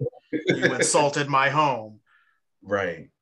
And, so it's like that dynamic when I was teaching, versus being in front of people, because I'm trying to get a different segment of people impressed by this performance that I'm putting on. And it's the same performance, but it's like giving in a different direction as well. So it's really cool. Like I never really thought of it, from that perspective till now. Like, who was grading me? The students are grading me. But a principal comes in, they're grading me on a different scale. Because they're grading the students as well. Are the students engaged with you? And if they're not, that's a you thing. It's not about if the students, if they're, why aren't you paying attention? They're looking at me like, why aren't they paying attention? And you get there, it's really crazy. It's like similar in this weird dynamic. It reminds me of something though, and it's something that kind of gets at me, and it's this conversation related to diversity in wrestling, Okay. and I feel like a lot of people miss the mark on what diversity means, because it doesn't just mean that we have people. Right. It doesn't just mean they're there. Um, in contrary to popular belief, it doesn't mean that they have to always win either. No. Right. There's nothing saying that we want, we want specific people to be champions, but it's a entirety of things. It's like climate change. A lot of people reduce climate change to just the weather, but it's a mixture of not just weather, but also our contributions, in terms of pollution, in terms of waste, everything coming together. And that's what it's like in professional wrestling, where it's not just that they're there, but everything's supposed to have a role that's deemed beneficial, win or lose, no matter how it goes. Like we can look at like how the Usos and the New Day have been booked. Xavier Woods, King Xavier Woods, Big E on Raw. They don't win every match.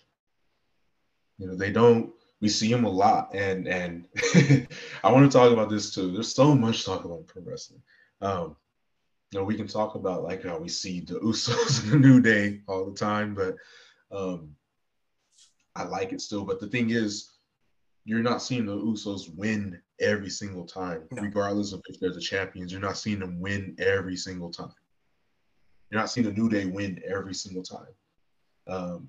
But you're seeing them involved, and you're seeing them in something that has significance, importance.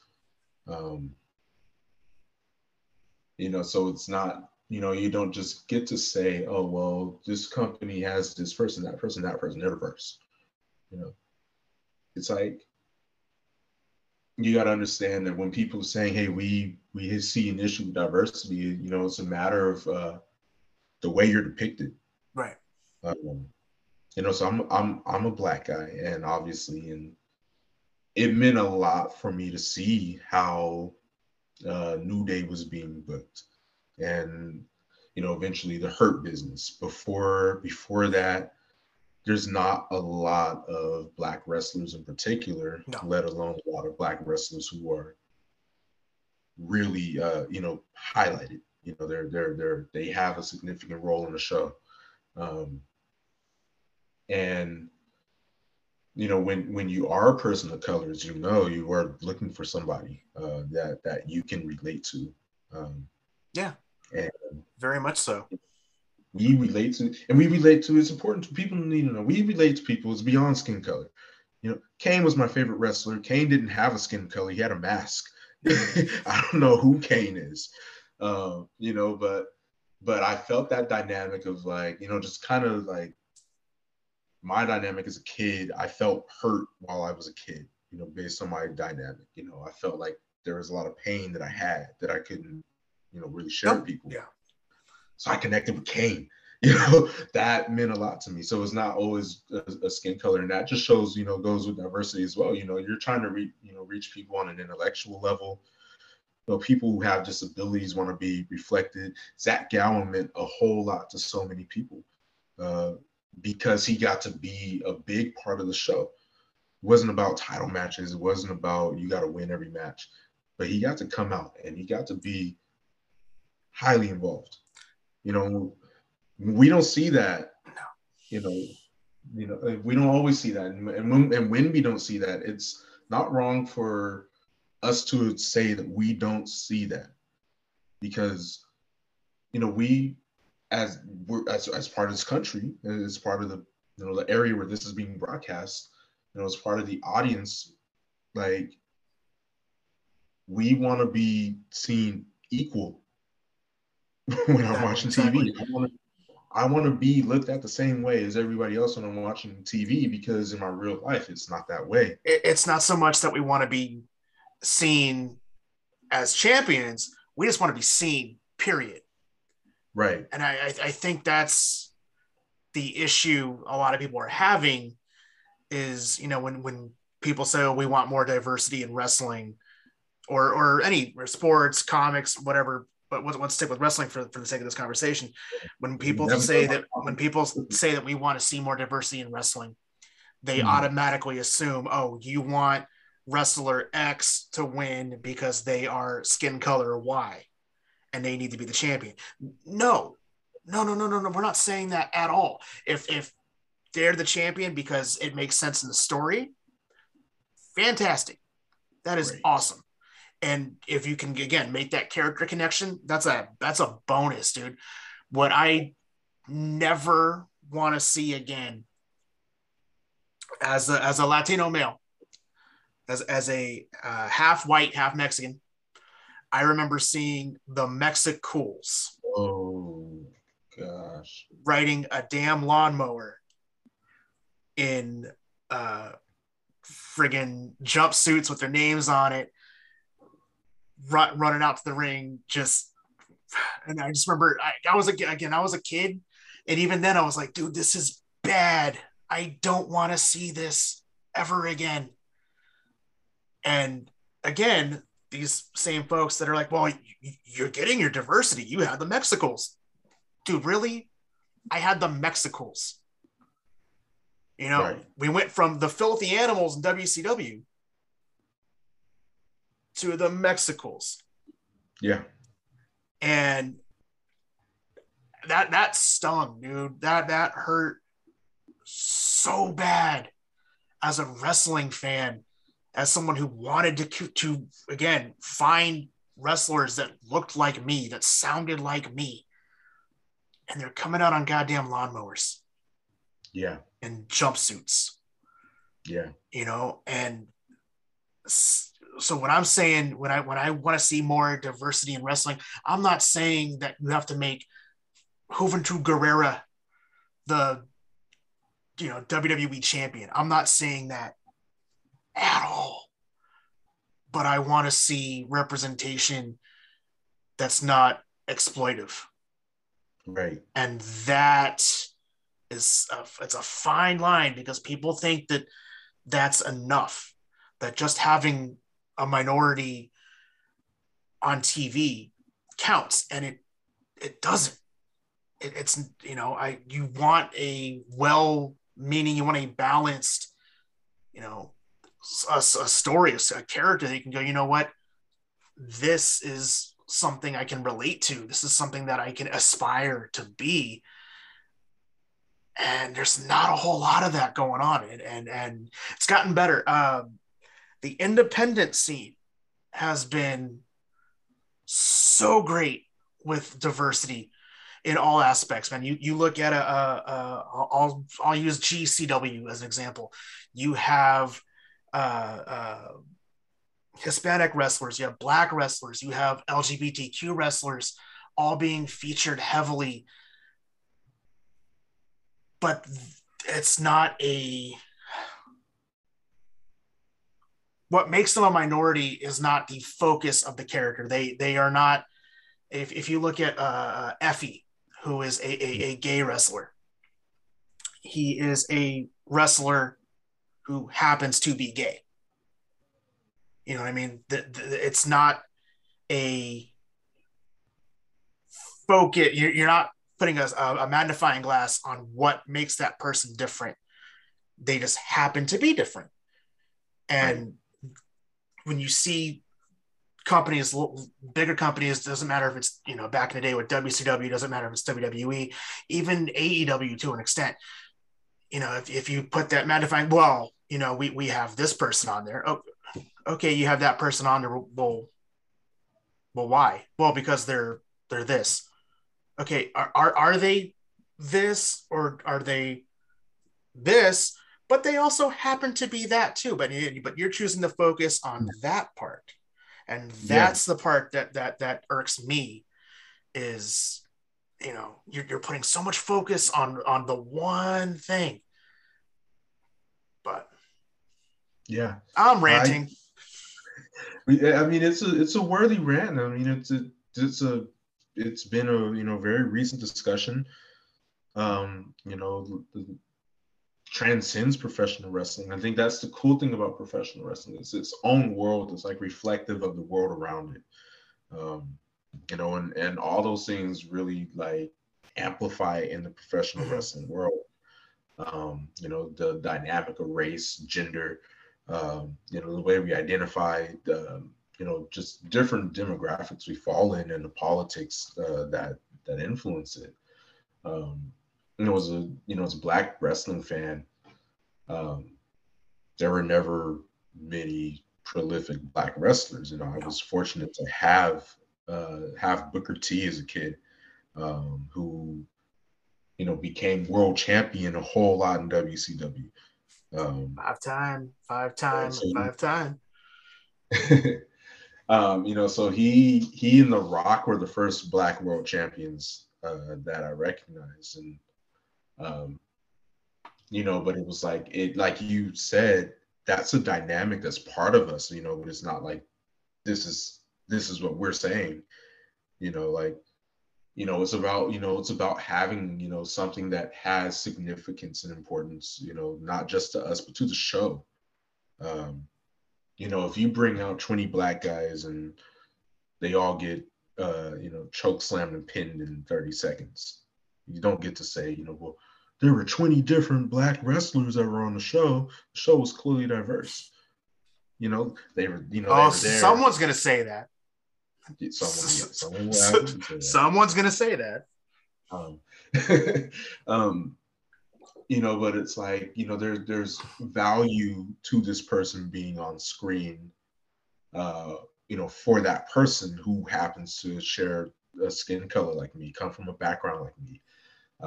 After The Rock left, we had Booker T, and that was it, in terms of a mainstream black wrestler that was, like on television that we got to really gravitate to. But then you had, the infamous Triple H WrestleMania moment with the, you people, and you shouldn't be here, and you people should not be in this spot. Now, of course, you're a dancer, you're an entertainer. Yeah, that's what you do. Dance for me, but that's what you said. Do a little dance for me, but yeah, and that. So before I was a WWE guy, I was a strict WCW guy.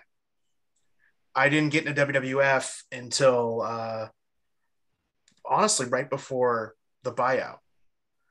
So WCW was my primary promotion. So seeing a guy like Booker T gain such success in WCW, going over to WWE, thinking that was a big deal, and then hearing that, nah, man, that hurt.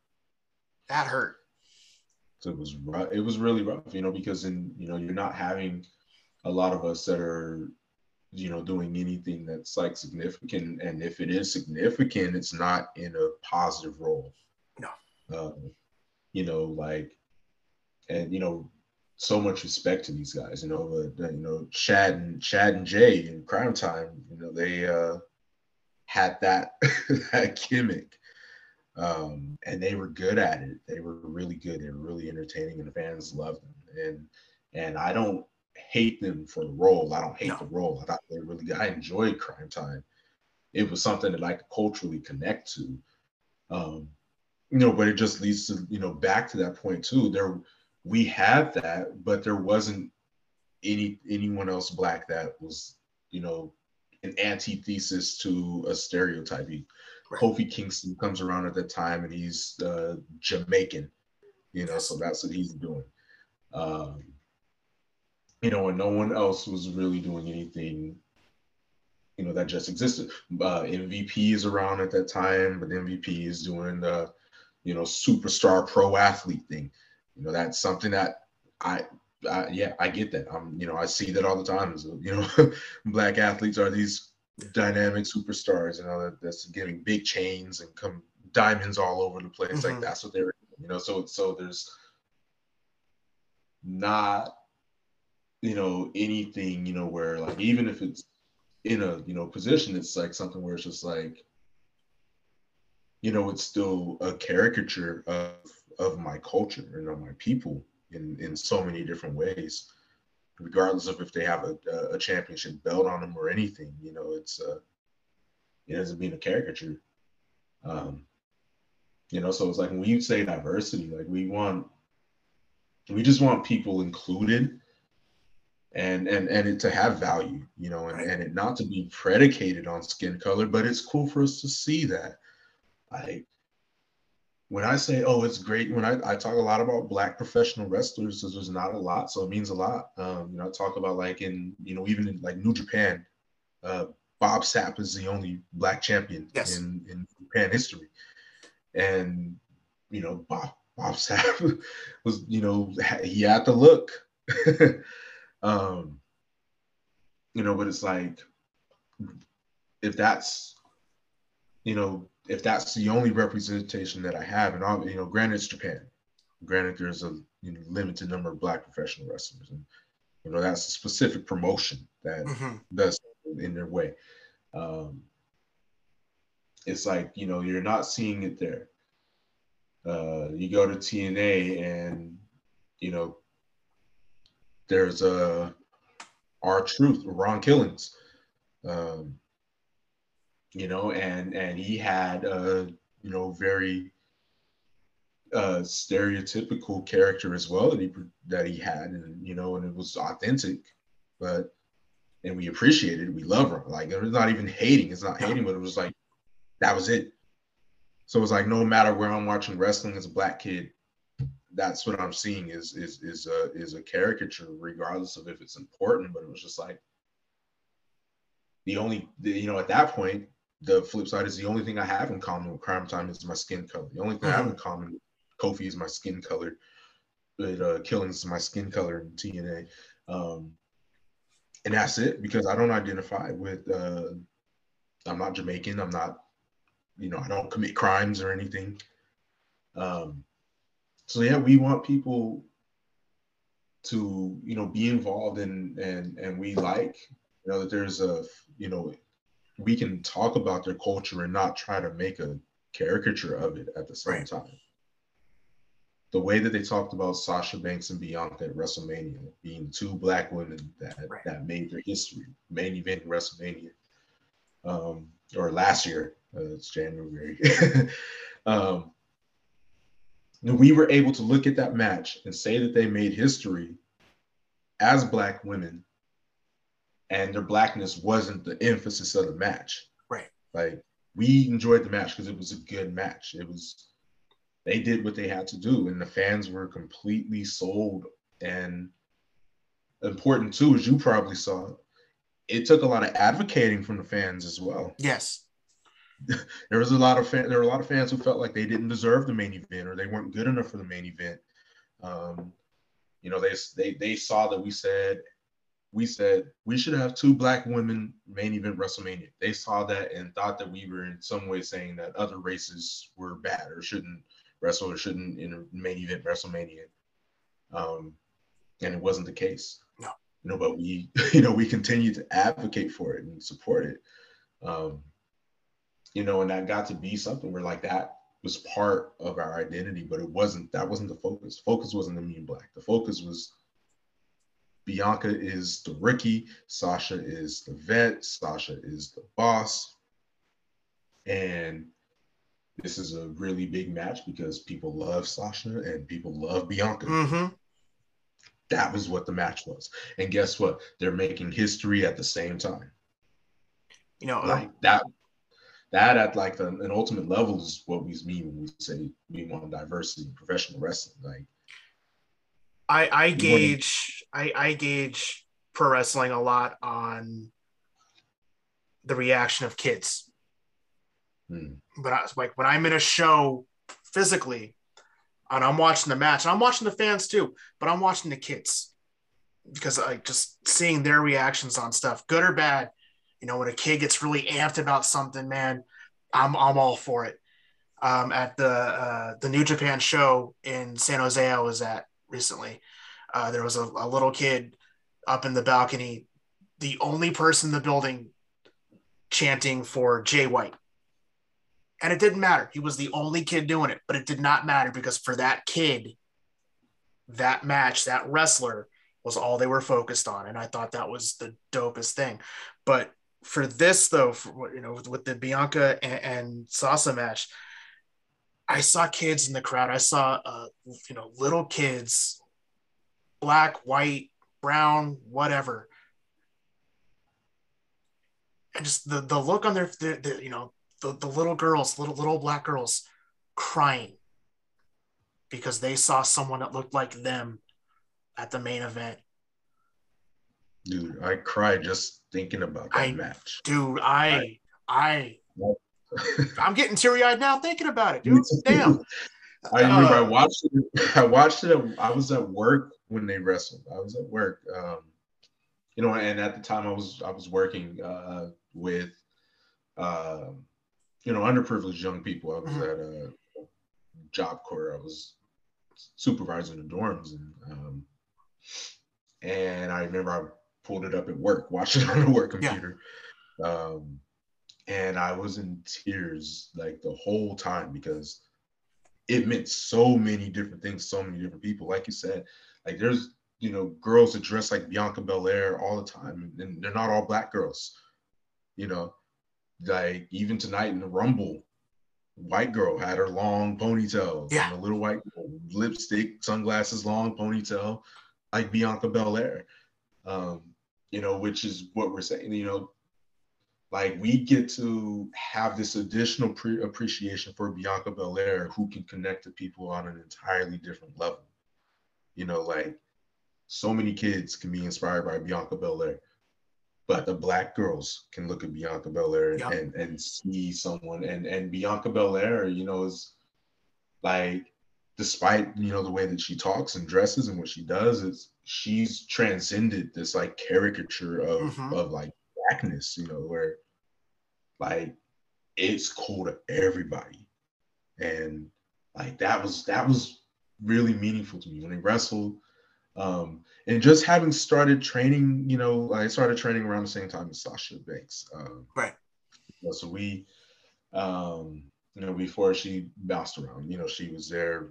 We probably crossed paths at shows, around, her Fairfield. And just being able to see that growth. And with Bianca Belair, when I was in college, I lived with people on the Chico State track team. So they would watch track all the time. So I remember being in my apartment in college and Bianca Belair being on TV because my track field roommates, they watched it all the time. It was just always on TV. So I remember seeing Bianca Belair, the track athlete, when I was in college. And I remember training and wrestling and, knowing when I was training in wrestling, Sasha Banks was training in wrestling. We're all around the same age, Bianca Belair, Sasha. Yeah. And, so being able to watch that all come together on television, and knowing Sasha's journey and knowing Bianca's journey and appreciating what they've done to get to that point. But then also being able to look at it and be like, wow, yeah, as a black person, this is really cool too. It's like when the Black Panther movie came out. Yes.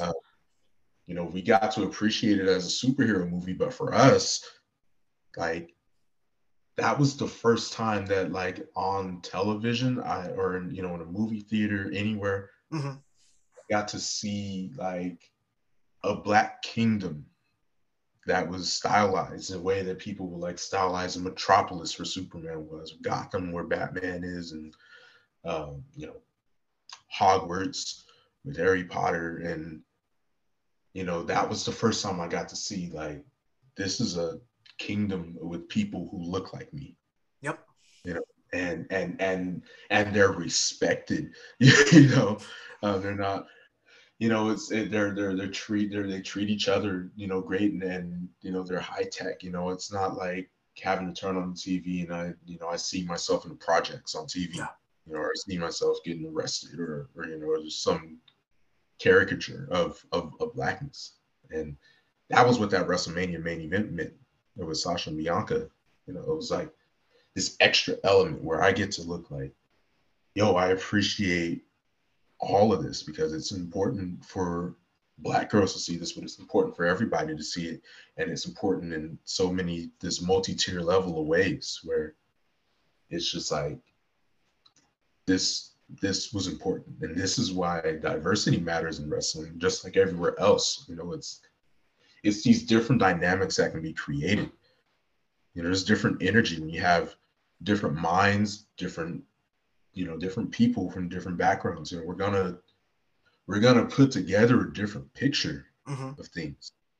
In business, it's proven. There's studies that show diverse corporations, diverse companies, they perform better than the more homogenized companies, and it just makes sense. You know, if you have a team of 10 people and 8 of them come from the same place and have the same background, they're all going to think the same things. Well, it creates a very static environment. It create, you know, there's no growth. There's no there's no evolution. There's it's just the same thing over and over again, and we've seen that in wrestling, where it is the same thing over and over.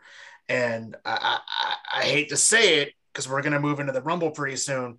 Yeah, we're starting to see some of the same things over and over again. So, yes, you know, diversity brings in a different thought processes, a new set of eyes, a new concept. You need that influx of just something new, right? Because again, if you have, like you said, if you have 10 people in a room and 8 people are exactly the same, nothing's going to change. You're going to just keep having this same cycle of the same thing over and over again.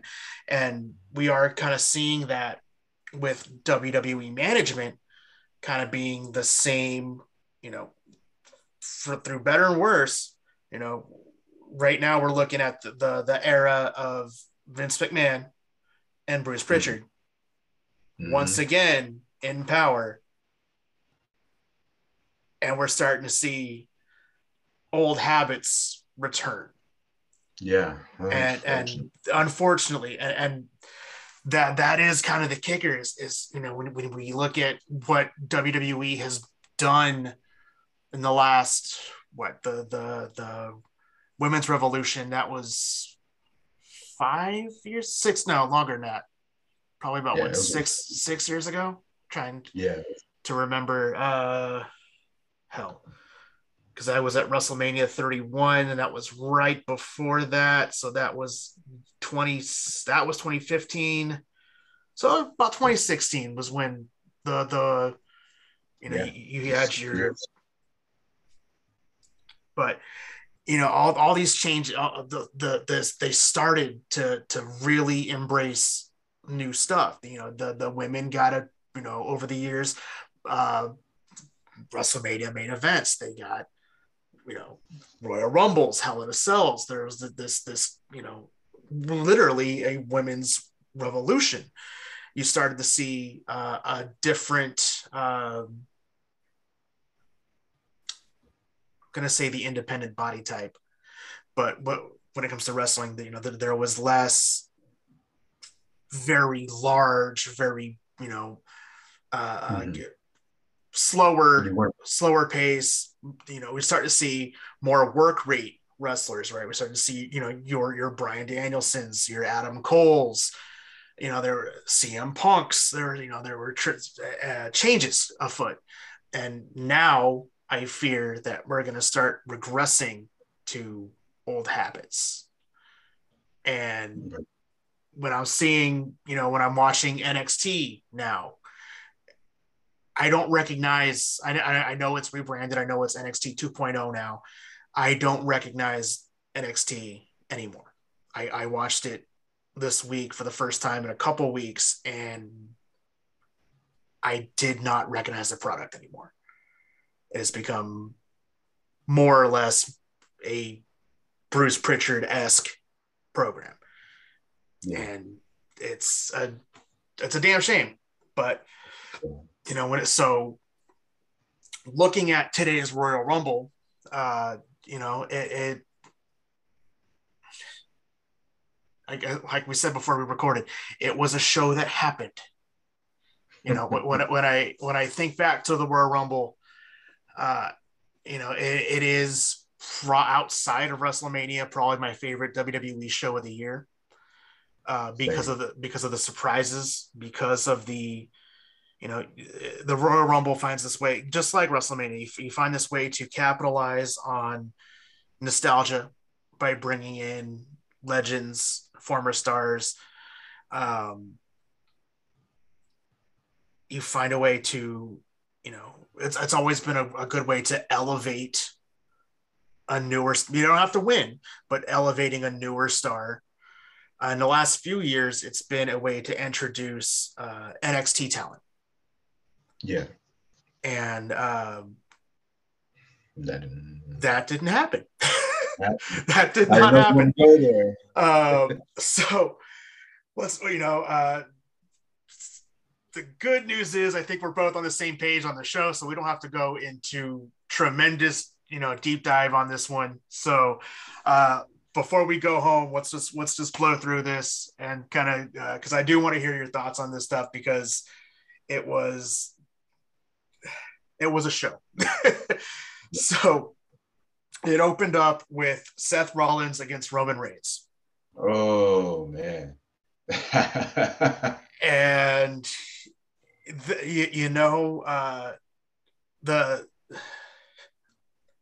you watch more WWE than I do. I'll be honest with you. You definitely have that on me. You watch a lot more than I do. Who was I supposed to cheer for in this?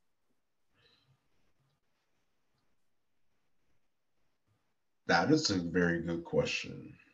And I think that sometimes is really, is cool about the dynamic of professional wrestling, is that sometimes you're going to get that difference. It's not always going to be good guy, bad guy. Right.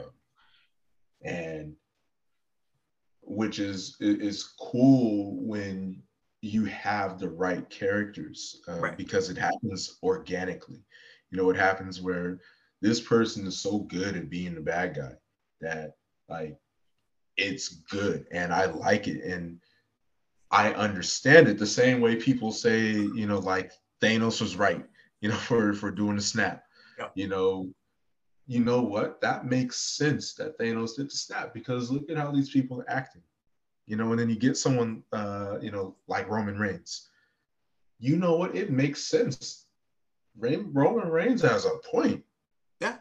And so does Seth Rollins. They both have a point. And fortunately, more than two things can be right at once.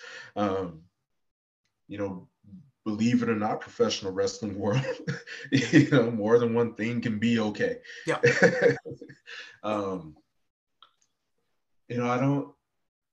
I think that you probably were supposed to cheer for Seth Rollins in that match. Seth Rollins being the the curveball out of nowhere. Oh, here it comes. Oh, what's Roman? It was Roman's response. Yeah.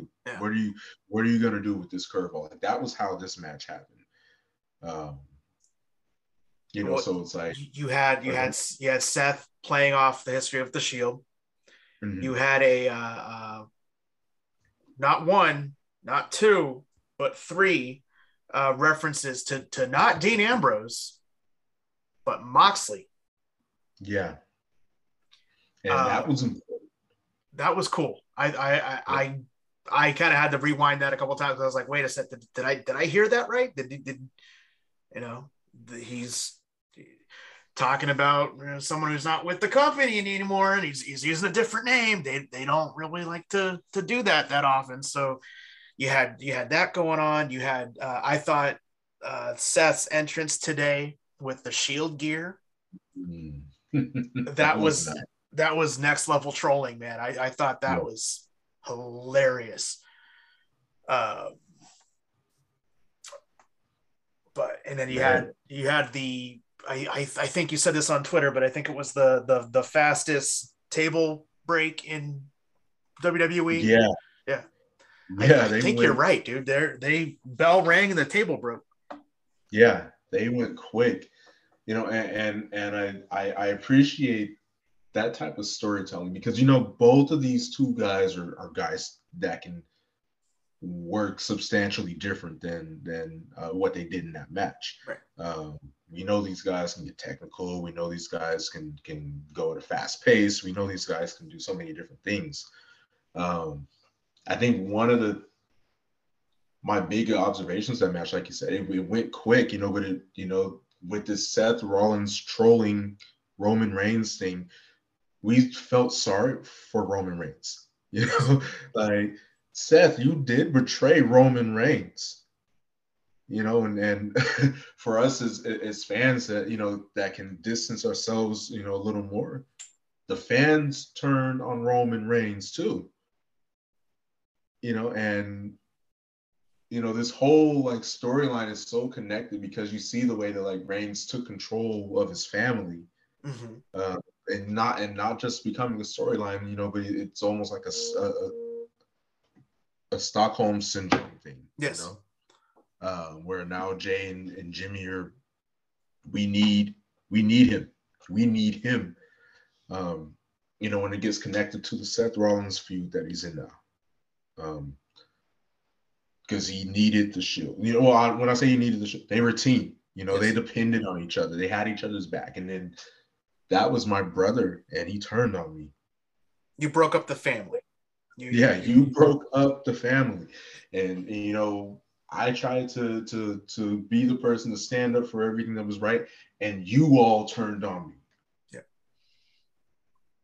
I'm keeping Jimmy and Jay right here. Yep.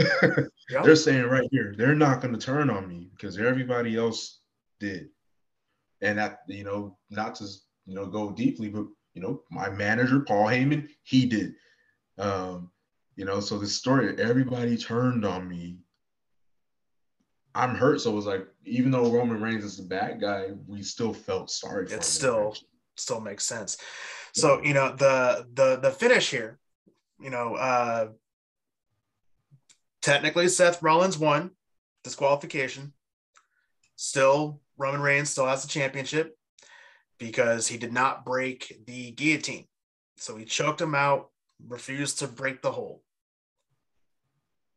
Thoughts on that? I thought that it was a beautiful way to end the match and continue the feud. And I know we all, and I said this on Twitter too. I know people might hate the ending, but it was a great ending. Oh yeah. What I'm between this match and the other title match that we'll get into later, did anyone for a second think that there was going to be an actual clean finish here? Because I knew there was going to be some kind of shenanigan. I didn't know what, but I knew that there was going to be something because there was no way that Seth or Roman in this particular case, there would be a definitive, like, this is a match, it's over, moving on to the next program. No, to me, there was no way this was going to just end.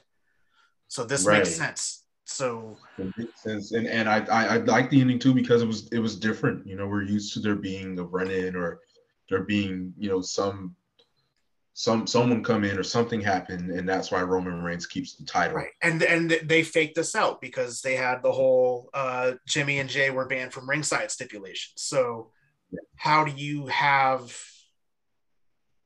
shenanigans when the people that are usually cause those shenanigans are banned from ringside? So you kind of have to have this other kind of finish. And there's this dynamic with that too, because now Roman Reigns has never beaten Seth Rollins. No. Like that, for the title, for a pay-per-view like that. Seth Rollins won, but Roman Reigns definitively showed that, I could have took this home if I wanted to. Yes. But no one looks weaker at this moment. Like Seth Rollins still is in the title picture. Right. He didn't lose. You know, he didn't tap. He got yeah, choked out. You know, the ref called it, and then yeah. he got to, Roman got disqualified because he did get, or excuse me, he didn't get choked out. He got to the He was on the ropes, rope. He got, the rope, got yeah. on the ropes, and he didn't break the hold. So, he still, has that claim that, hey, you didn't beat me. You won, but you didn't beat me. Right. You Right. didn't beat me. So I think, I think there's time for something between now and Mania for them. So we'll see where that goes. Maybe things will change, and the purported main event won't be the main event. You never know. We'll see. Card subject to change. Card subject to change. So after, what's up? Oh no, please. But it makes the title picture look so cool now because Roman is there. Seth is still there. Bobby Lashley is there. Brock is there. Big E is still there. Was it, he'll. I still think that the WWE match at Mania will still be Big E versus Bobby. Yeah, that I mean, and how we suspect stuff to go based on the Royal Rumble, that makes sense, and that's why I'm like, he's still, I feel like he's still there. Oh yeah, he's there. Bobby, Brock, Seth, Roman, and I think you got these, right, kind of right there too. Someone like a KO is right there. High level enough. Even Orton. He's doing the tag team thing, but man, Orton is over right now. Yes. Orton. I feel like Orton is more popular now than he's been years before. Oh, for sure. And now, so I can see him. Like I think it's a wide open title picture right now. Orton's always kind of had that history of being quote unquote boring. Oh right? Yeah.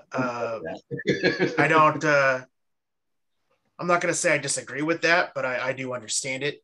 Yeah. And then pairing him with Riddle, and giving him an opportunity to, and I'll say this with Brock too, giving them an opportunity to be funny, for lack of a better word, gives them a different dimension. And so seeing Orton be the straight man to this, goofball is funny. And so seeing him having to react to this and having him kind of show off a different side that he normally doesn't show has given him, at least for me, I'm more engaged in watching him because I'm like, whoa, okay, he's doing something different. So I want to check that out and see what he's going to do. And then, I don't know. I think that's been kind of cool. Same thing with Brock being more comical. When he did a bit with Sami Zayn 3 weeks ago, I thought was hilarious. Right. Sami Zayn's talking about how they're going to be best friends. And okay, I go on. I'm all in on this, dude. And having Brock look like he's having fun and being engaged, and when Brock is engaged in what he's doing, he puts on a better performance. And so seeing him doing what he's doing now, I'm like, I am by no means a Brock fan, but I am at least intrigued. And even though we've seen Brock Lesnar versus Roman Reigns so many times, I can't even count them right now. Of course, we're going to get there again. We do have this kind of monkey wrench in Paul Heyman. I know I'm kind of jumping around the card a little bit here, but with Paul Heyman officially turning on Brock and being involved in that finish with Lashley, it changes the dynamic. So we're going to have Brock and Roman again, but it's different. Right. And then, I was thinking too, there's all, the Bobby Lashley aspect of it. If I was in charge of in any way booking or scripting stuff in WWE, I would do something now with Bobby and Roman as well. Mm-hmm. With Bobby having this is my moment to show that I'm better than Brock Lesnar and you messed it up. I got a problem with you now because I wanted to show that I'm better than Brock Lesnar on my own, and now I don't look like I'm as legit as I could. Right. And I think that would be beautiful, especially since Bobby is over and yes, nobody is going to look at Bobby Lashley and be like, yeah, you're not legit because Roman Reigns stepped in. Like, everybody looks at Bobby. My girlfriend, I'm watching it with her. We're watching it. I'm pointing Bobby Lashley. Like, if he had a lineup of professional wrestlers and Bobby Lashley was in it, and they said, pick who you think is the champion, Bobby Lashley. Like, that's 100%. There's no other route to go. Maybe almost. the presentation of Lashley with the lightning and the music, right? They have made him 100% legitimate. Right. And when he came back to WWE, I was real curious to see what they would do with him because, he had, I'm not going to say he had a great run in Impact, but he had a pretty decent run, especially towards the end with the Destroyer gimmick. And he was the guy for a while, and then doing the MMA thing. And then we was going back to WWE. I was real curious to see kind of where they would take him. Would they keep him from where he was when he left, or would they kind of evolve him a little bit? And with Lio Rush when he first came back, with what he's doing now at the Hurt Business and MVP,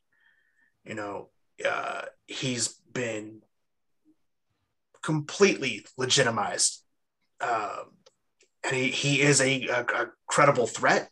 He is, he's credible, period. He's in, like you said, if you were just looking at pictures of wrestlers, show me which one's the champ, that guy right there.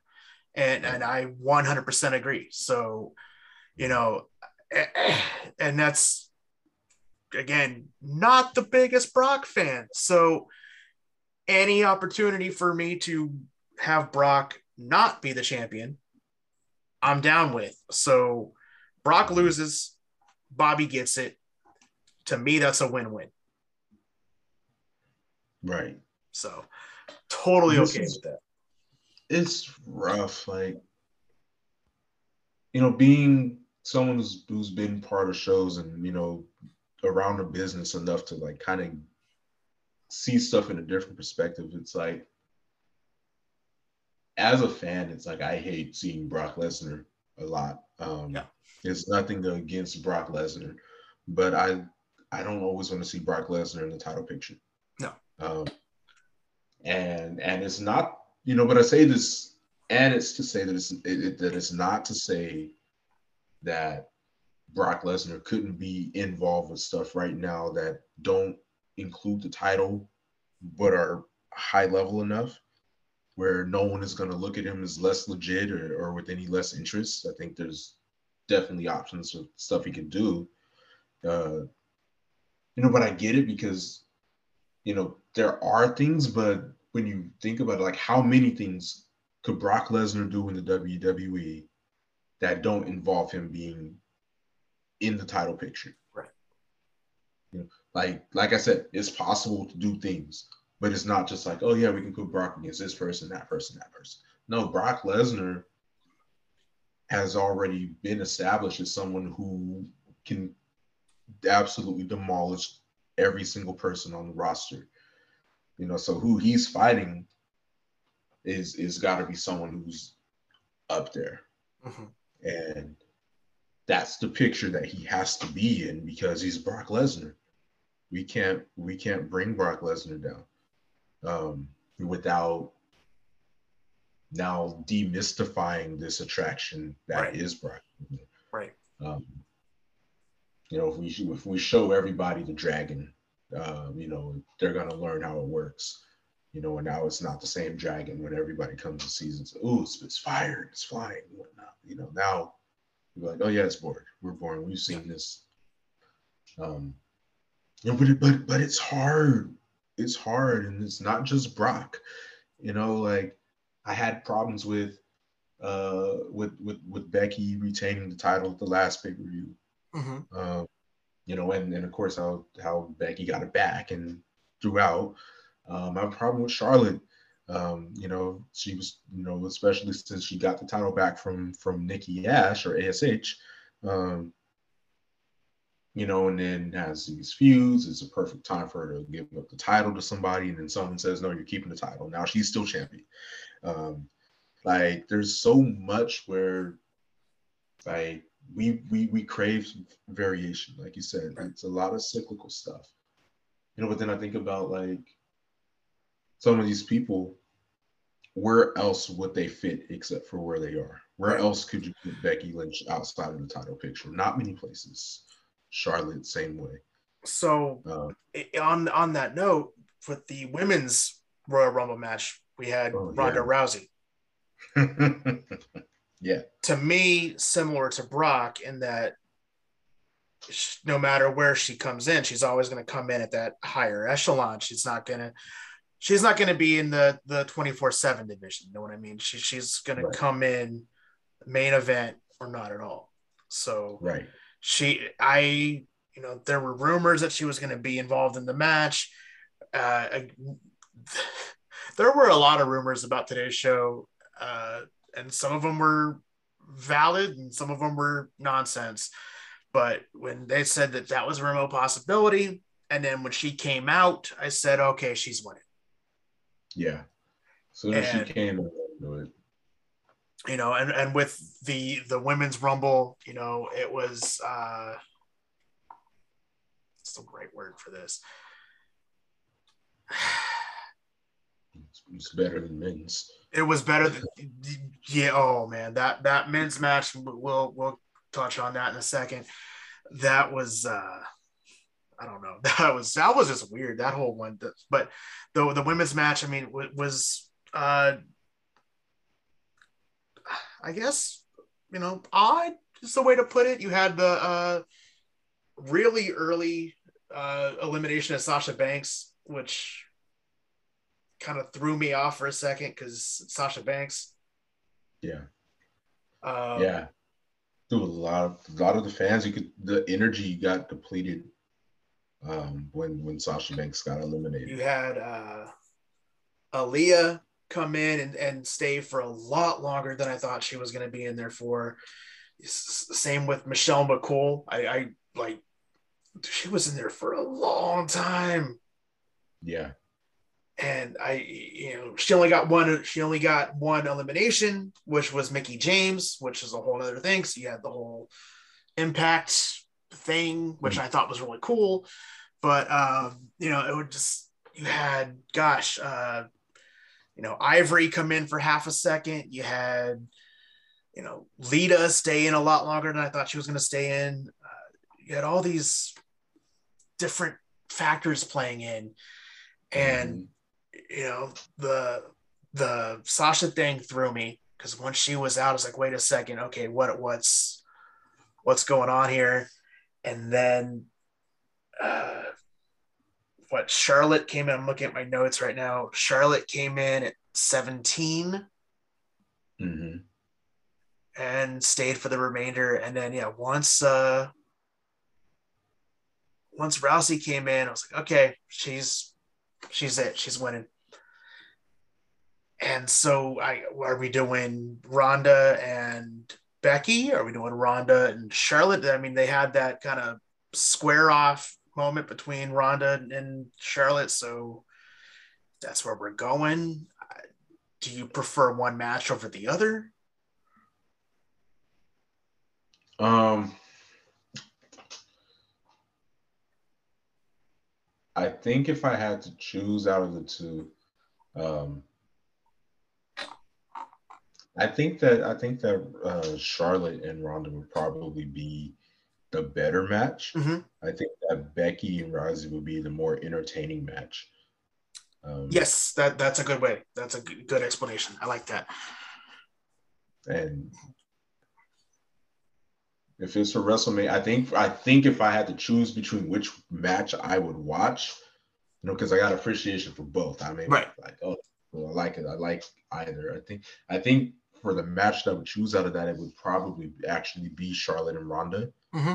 Uh, though I would like to see Becky. I would like to see someone else, but I feel like Charlotte and Ronda would have the better match. I think that there's a great story to be told there, with this dynamic of Ronda Rousey being, who she is, baddest woman on the planet. She's a legit fighter, proven fighter. Mm-hmm. Uh, Regardless of what people, say about her being exposed and everything, she wasn't exposed for 12 fights.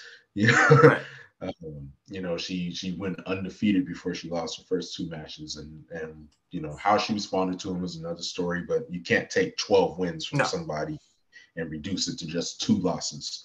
Um, she has that background. You can't deny that. Part of the reason why Ronda has to be right there. There's Right. not a lot. Ronda can't, be beating up women, being the champion in professional fighting, and then losing in the mid card in the WWE. Like there's a demystification, and it doesn't do any service for the WWE either. No. And fans as well. A lot of fans aren't going to be invested in Ronda Rousey if Ronda Rousey is losing low profile matches. Because this is Ronda Rousey, same Ronda Rousey that we saw, beat up Maisha Tate a couple times and Right. go have this great, professional fighting experience. Like this is where Ronda is. Like we can't bring her down here. We have to Right. keep Ronda. She needs to be at that higher tier Yeah, because she's an attraction, because she has that mainstream sports appeal. She had, when she came in right, last time, ESPN was doing stories on her, Sports Illustrated was doing sports or was, articles on her. You yeah, had this mainstream attraction that, right, at the time, and maybe again now, WWE needed that mainstream. Okay, we need to start bringing in those outside fans. We need to start bringing those outside, sports personalities to really kind of take this to the next level. So I agree that I think that the Charlotte Ronda match would be a better match technically, but I do agree that the Becky component would make it more of more entertaining, because I do think Charlotte's the stronger worker of the two, uh, right, who can elevate uh, Ronda to a better match. right. So either way, I'm good with it. Either there of course there were people that I want. Like my pick was Rhea. That was my pick I think too. that was yours too. Mhm. And when that got dashed, yeah. Once Yeah, she left, I was like, okay, I kind of don't know where I'm going after this. Had I not yeah. picked had Roundy, God damn it, had Ronda not been in the match, my next pick was going to be Shayna. Hmm. But so it is what it is. I know a lot of people are mad that Ronda won. Whatever, it is what it Yeah. is. What are you going to do? It is what it is. So we had another after that. We had the Raw Women's Championship match: Becky Lynch and Doudrop. Uh, Not a whole lot here. It was 13 minutes, so the third shortest match on a 6 match card. I don't know. The it's weird because I enjoy both women. I like Doudrop. I still can't get used to calling her Doudrop, but whatever. I'll call her Doudrop for the sake of argument. The former Piper, the former Viper, with Becky. I like both of them individually, but something about this match to me just did not click. I don't know what it was. Again, both women are very good at what they do. The whole program, this whole thing that they've been doing for the last month just has not clicked to me for whatever reason, and I don't know why. But this match, much like the show, was something that happened. It was a match that existed. Right. I saw someone tweet something interesting about Becky Lynch. And I'll ask you if you agree. Someone said it's something along the lines of, it's time to accept that Becky Lynch only has good matches with people better than her. Oh, I agree. You agree? Okay. I agree. No, I 100% agree with that. I think Becky is a fantastic character. When you look at what she does with The Man and Big Time Bex and whatever the hell she's doing right now, where it's kind of this love Lady Gaga meets Conor McGregor kind of vibe. I think the character is great. And her as a wrestler, as a worker, I think she's good. Character great, wrestler good. And when she has wrestlers like a Charlotte Flair, even I'll throw in like a Natalya. You have opponents that are better wrestlers than her. It forces her to step up a little bit. And so I definitely see where that person's coming from. And I don't know, and again, I like Doudrop. I enjoy what she does, but just, I don't know if they just didn't have the chemistry that, because Becky works with Charlotte so often. We were talking about doing, or WWE doing the same thing over and over again. And Becky and Charlotte have always kind of been circling. It's always been those two for years. And Becky's kind of been wrestling the same 3 or 4 people for the last 4 years, it seems like. And so when you take her out of that, you give her someone different, it kind of, I wouldn't say it throws her off, but it changes what she can do. Yeah. Especially with someone like Doudrop too, because it's going to be a different dynamic than how most of the female wrestling roster wrestled. Just with her size and abilities, it's a different match to be had. And this isn't a disrespectful thing. Obviously, we know Piper the Viper can wrestle. Yes. But it's also one, looking at it from that lens of WWE versus professional wrestling. It's different. The story's being told differently. It's not going to be fully predicated on who's the better wrestler. It's predicated on who wins the match and by what means. So we watch it like that, and I think that's why we see someone like Becky, not be the entertainer that we would like, and it's because Becky's character is gonna win. Becky's character isn't wrestling. Becky's character is surviving. Right. I'm gonna get pummeled a match, or I'm gonna get go through my cycle, but I'm gonna grab the ropes. I'm gonna grab the tights. I'm gonna do this. So it's this character where I think she's great as a character, but the character itself is something that is a limitation. It's like someone being great in a bad movie. I feel that way with Becky. I feel like I feel like we've been able to avoid seeing some of those limitations when we've seen her with athletes like Bianca, athletes like Charlotte, athletes like Liv. These are people that can do things differently than how Doudrop is booked to do things in the WWE lens of things. And now you have a wrestler like Doudrop, it's different. I don't get to rely on somebody that can do kip ups and I get to fling around. So now it's not as good because, like you said, that chemistry is different. I think that it's definitely evident that someone like Becky is gotten by with people.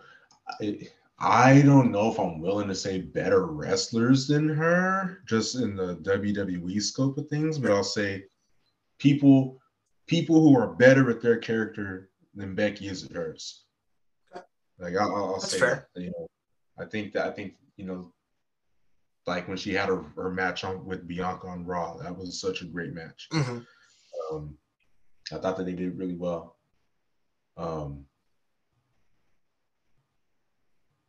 And yeah, it was just like, Bianca got to do what Bianca does though.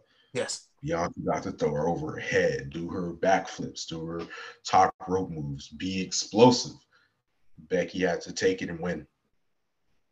And it's gonna come across way different. I don't really care for that match. No. But I also feel like I caught some of the dirt sheet posts that are saying that the WrestleMania sign was like melting. Yes. Yes, it was. And that happened during their match. Yeah. So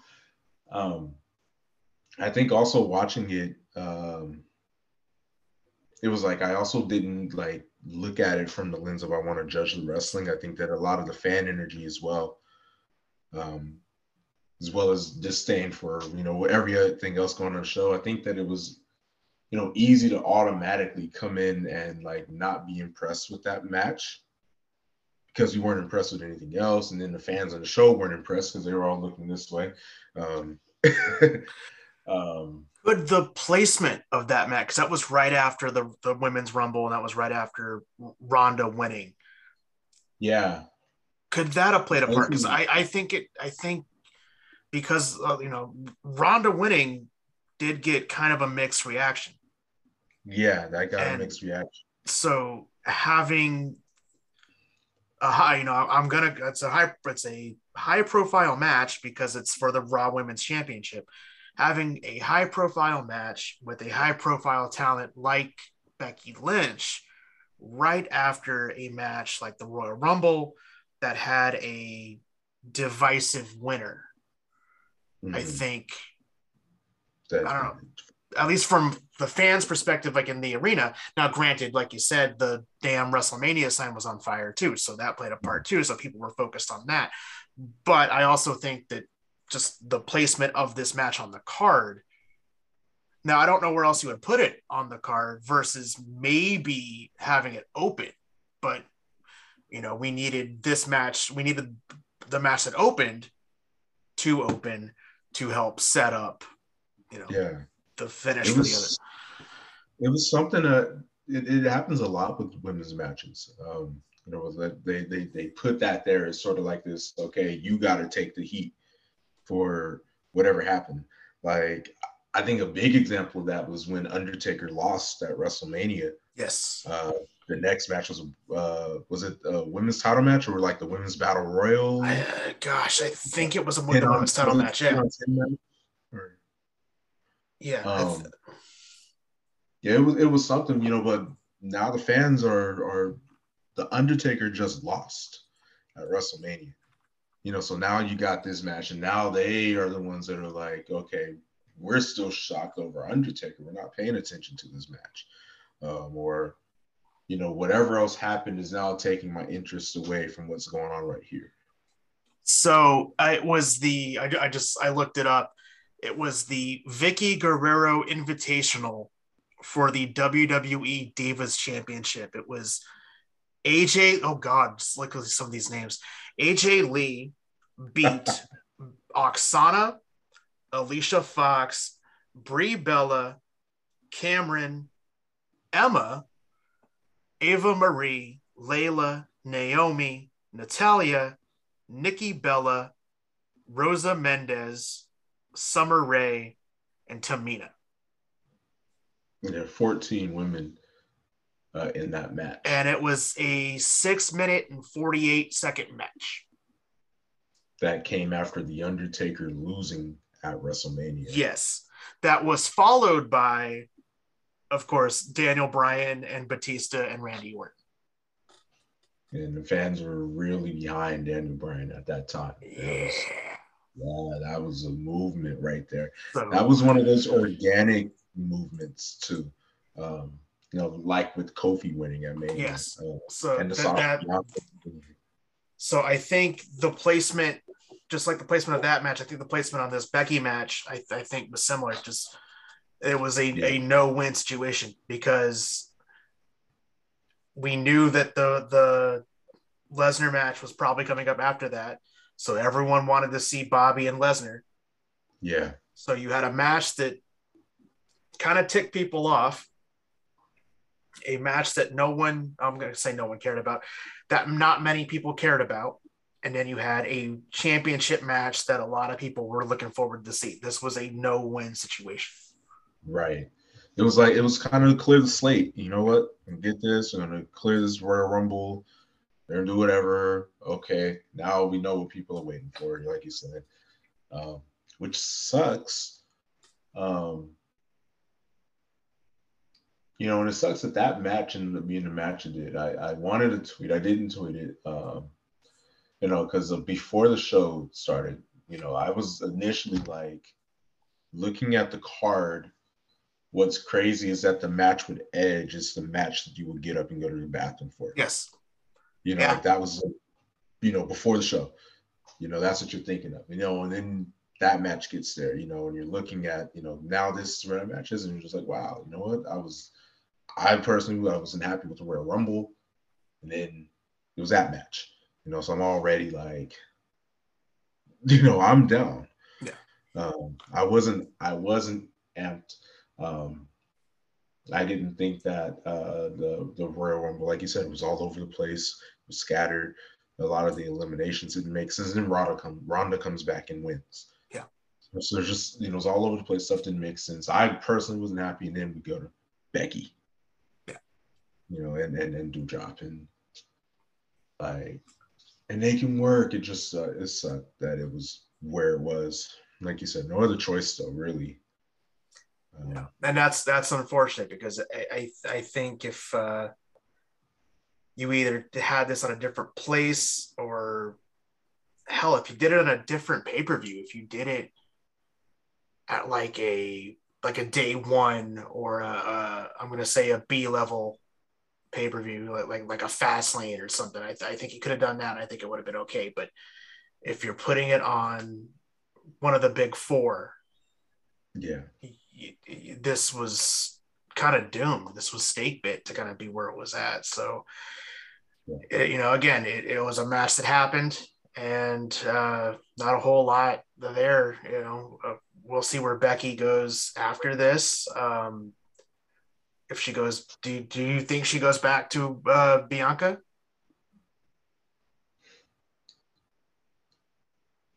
I think so.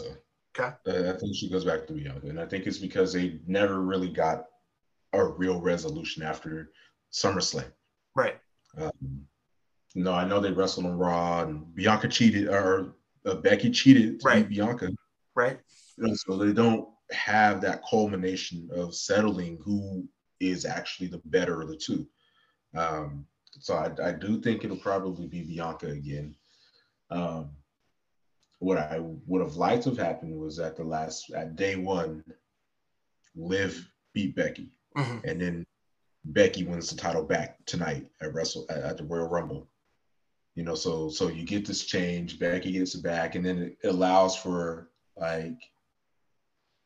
because now after beating Doudrop, Doudrop is the way WWE does stuff. She's not out of the title picture, you know. And then you go on, unless it's just. I mean, and funny that because it could be WWE because they could do it.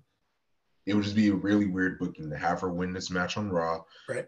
And this is it. Now it's someone else. But it's WrestleMania season now, so they probably would change it up. You know, some women number one contender. They'll do something, and there is the. Are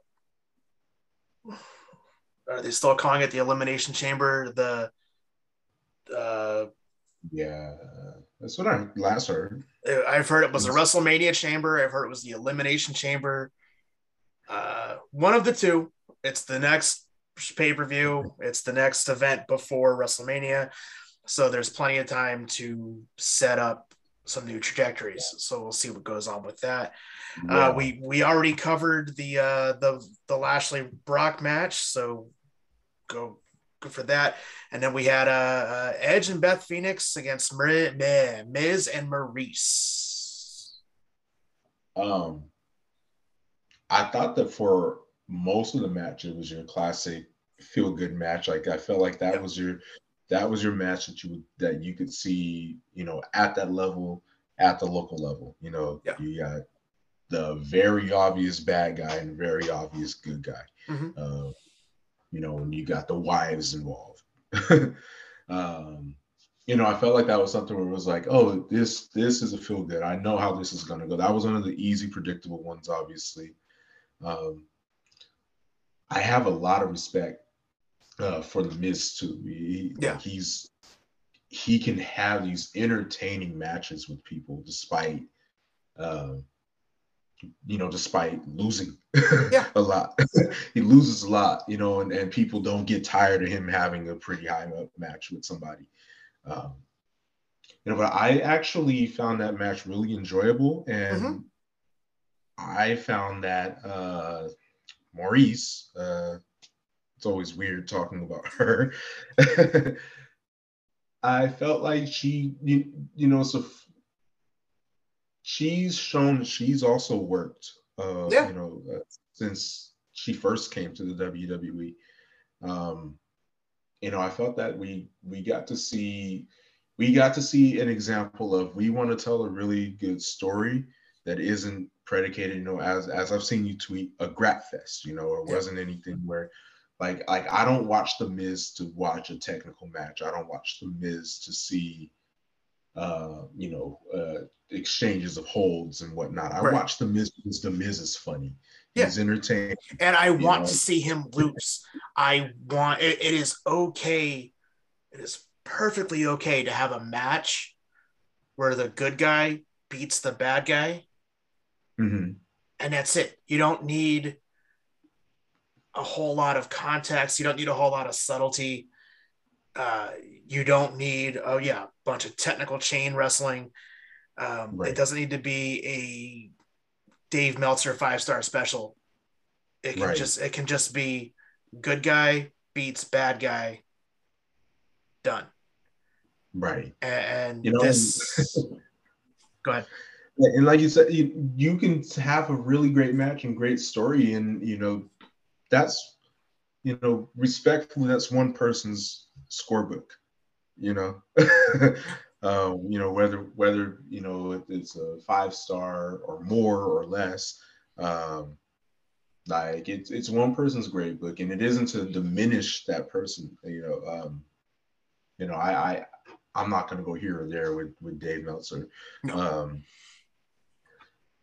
Dave Meltzer does what Dave Meltzer does, and you know, I have no issue, but you know, that's, you know, neither here nor there. Right. But like, you know, Roman and Seth, you know, for example, you know, and I use that for comparison. That match I thought that it was a really great match that really told a story, a compelling story that's like, wow, that's deep. Roman Reigns said, I don't care about winning this match because you hurt me, Seth. You know, and Seth still won the match, which is part of the story. You can't beat me, Roman. And he didn't. You know, so it's like, but we know Dave Meltzer enough to know Dave Meltzer isn't going to give that one a 5-star at all. No. But does that take away from how good the match is? No, not at all. And I think that's, a lot of fans will do that. They'll take away, with their own biases of what they think a professional wrestling match should be, versus what we're given, and not understanding that, like, what I expect that this show is not going to happen on that show. This company is not going to happen to that company, right? And everywhere else. And it doesn't have to be that. And when you think about it, we think about these characters, and they got their character, pyro, and they got this dynamic of who they are. There's not anything about that element that has to be, I'm the greatest wrestler. No. My favorites growing up, Kane, there was nothing about Kane that said, I'm going to out wrestle you. That wasn't Kane's character, and Kane was so larger than life that no one would ever say that Kane couldn't wrestle, but Kane didn't wrestle, if we're Dude, talking about Kane didn't bump. Yeah. like look back at 97, 98 Kane. Mm-hmm. The only bump he would take was when he would do the flying clothesline. Right. That was about it. Right. That was it, so he would get hit and he just look back at you, like you just kind of fall back a little bit, and then he put you down. He might take a body slam, and then he would do the rise up, and then that was pretty much, and then he just get up and choke slam you. Yeah. That was a classic Kane, and that's all you needed. And with a character, and I say character, with a character like Miz, it is okay to just have a character with a punchable face that you want to see lose. Yeah. That is, when Miz tried, and I say tried, when he tried for a babyface run, and he was going to be the protege to Ric Flair, and he was doing the figure 4, and he was trying to wrestle. Dude, stop. Right. Just be obnoxious, say really a lot, and just be a tool. I don't need you to wrestle. I don't need that. I just want you to just be a scumbag. And just, I want the good guy to punch you in the face. That's all I really need here. And this was an easy story to tell. You had all the good, the spots with Beth Phoenix getting involved with the Miz and knocking him around, which is a trope, but it's still effective. When she was right behind him, and you can see Maurice trying to tell him to turn around, and he's, oh, no, I got it. And he turns around, and Beth is, right behind him and hits him with the move. We all know that was going to come, but it didn't take anything away from it. So, this was again, 5-star classic. No. Did it need to be? Hell no. This was just a fun match. And that's all you needed. That's all you needed on this. Right. It's like, it's like a, your classic superhero movie. No one goes with the expectation that the superhero is going to lose. Yeah. We know what's going to happen at the end. But we still go because we want to see that story. And I felt that way about the Edge match. We knew Edge was going to win. Edge and Beth were going to win. And sometimes, to stick with the comic theme, sometimes you just have a nice filler issue, right? It's like you might have your main arc, but every once in a while you're going to have that kind of thing that's off to the side that's just a feel good story. It's got really nothing to do with the main arc. It's just kind of there to bridge a gap, but it's just a real easy, yeah, good guy wins, bad guy loses, not really have anything to do with the main continuity, and then it's just on to the next thing. And that's what this one was, filler. And I don't mean that in a negative context at all. This was just something to get from point A to point C. Now, Right. whatever point C is, we'll have to see what uh, Edge has lined up for either the Chamber or WrestleMania. But this was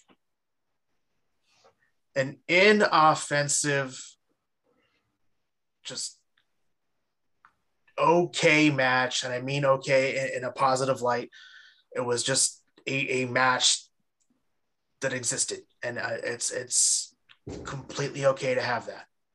Yeah. It's like another example of someone similar would be like a Dolph Ziggler. Yes. Um, who we know we can put Dolph Ziggler in a match that's going to be main event or upper mid, on the card. We're going to have that one close to the end to take it home, or a bigger match. He's going to be a number one contender or something like that. Title match with Dolph Ziggler, because we know that he can tell the story, and we know that people don't like him. He has a punchable face. He has a punchable. He has a name that sounds like he's a punchable person. Yes. Dolph Ziggler. That sounds Man, like something I don't. now I kind I've of never. want to see Edge and Ziggler, because I think that actually could be kind of cool. Like, now that I'm thinking about it, that there you go, man. I think that might be something to consider. I think that would absolutely work. Yeah. Because Edge is at this point, where it's like, I don't have to be in the main event. I'm having fun. I'm doing my brood Oh, stuff. he said recently he doesn't want to be. He's like, I don't need a title. I don't need to do, like, I can just do what I'm doing, and then that's Yeah, I think that's a perfect spot for him.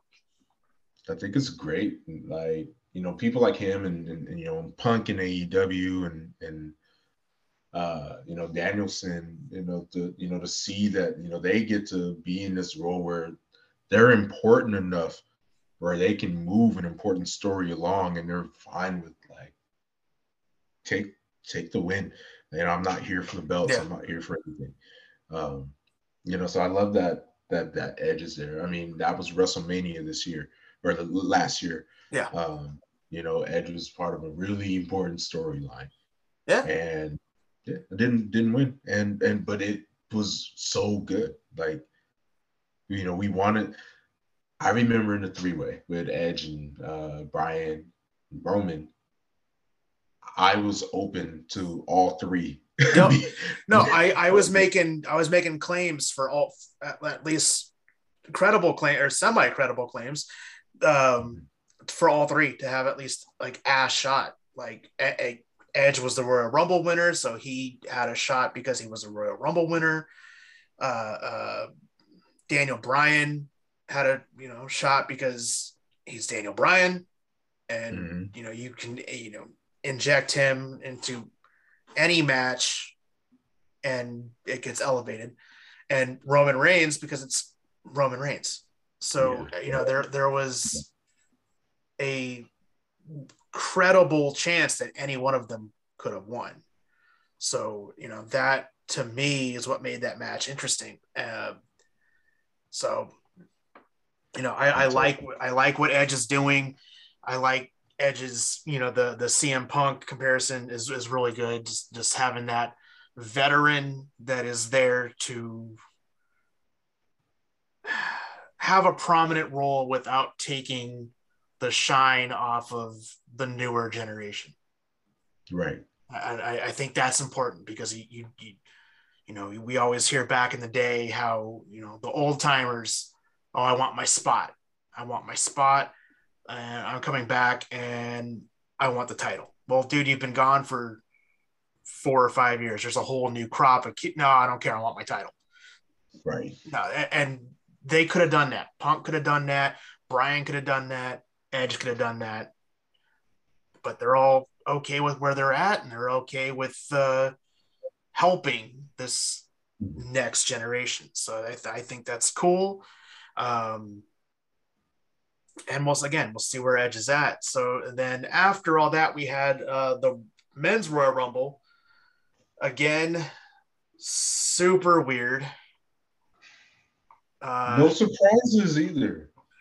I mean, well, there was one, but you know. So I'm looking at my list right now. My 3 surprises: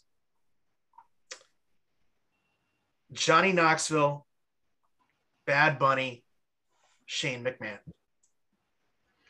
Right. Well, Johnny Knoxville said he was going to be in the Rumble, so it wasn't a surprise. True. Okay. True. I'll give you that. I will say I was surprised with what he did in the ring. Yeah. That was surprising. Typically, a celebrity comes out that's not Bad Bunny. It's a celebrity that comes out, and it's something goofy that happens in the ring with them, or something really hokey. And it was kind of hokey with Johnny Knoxville, but that's his thing for so it's like it is what it is. But it wasn't bad. It was like, oh, Johnny Knoxville, you can, you might have had some fun doing this professional wrestling thing if you went that route. I just remember when he got punched out by Butterbean in one of the Jackass movies. I'm just like, I had flashbacks to that because the way he took that bump getting out of the ring, I'm like, oh God, he just broke something. Mm-hmm. The Bad Bunny surprise was surprising. That was a surprise. I genuinely was not expecting Bad Bunny, who hit a Canadian Destroyer and a Hurricane Rana. Right. Whereas I saw someone say on Twitter, the Boricua Destroyer. Yes. So we're watching that, and my girlfriend's, because I had said something about I'm pretty sure the final 4 was going to be Bad Bunny, Orton, Lesnar, and I forget who I said for my last one. She goes, Bad Bunny makes more sense being in this match than Shane McMahon does. I was like, you're not wrong, because Shane's just kind of been MIA since last year's WrestleMania, the year before last year's WrestleMania. So having him pop up, Shane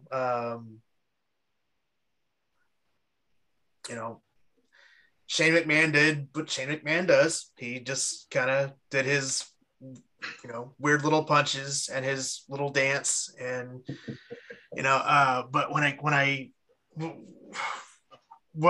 I thought was hilarious, and this is what I was talking about when I was saying there were rumors abound, was WWE kept talking about the Forbidden Door. And as much as I hate the Forbidden Door, there was talk of bringing in a high profile New Japan wrestler. And of course, everyone was trying to figure out who that could be.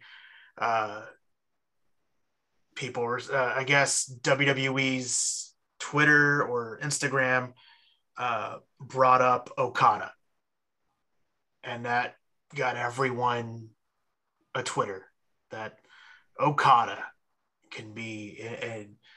And I thought of you because you were talking about on Twitter, you were talking about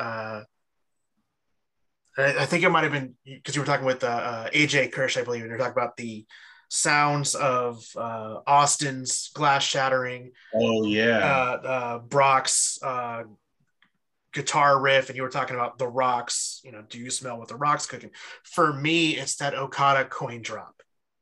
Yeah. When I hear that tink and then that bum bum bum bum bum, I know. I know that that's Okada, and I'm gonna get out of my seat and I'm gonna start freaking out.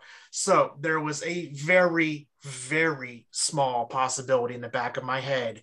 I'm looking at this count, people coming out, and I was trying to listen for that coin drop. Of course, it didn't happen. Yeah.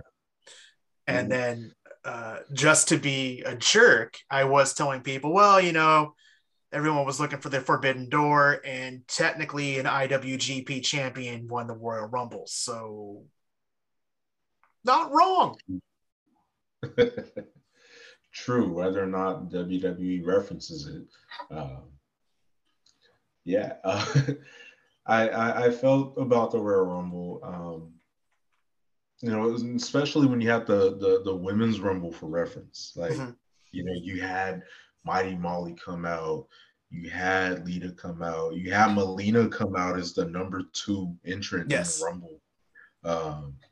Mickey was there, Summer Rae, Alicia Fox, Cameron. A number of these people were people where, like, oh, I haven't seen that person in a long time. And the Royal Rumble is always marketed as this, you don't know what surprises you're gonna get. Right. So for the men's Royal Rumble, and the whole show was weird. Because after the Brock match, before the men's Rumble, we started seeing these video segments. Remember that? Yes. Well, I was really confused, especially by the Sasha Banks. That one package. was weird. So, did you watch this on Peacock, or did you watch this on a different platform? I saw it on Peacock. Okay. So for whatever reason, mine did not show the Sasha Banks thing. It just kept, my screen was black and it just said, "We'll be right back. We'll be right back. We'll be right back."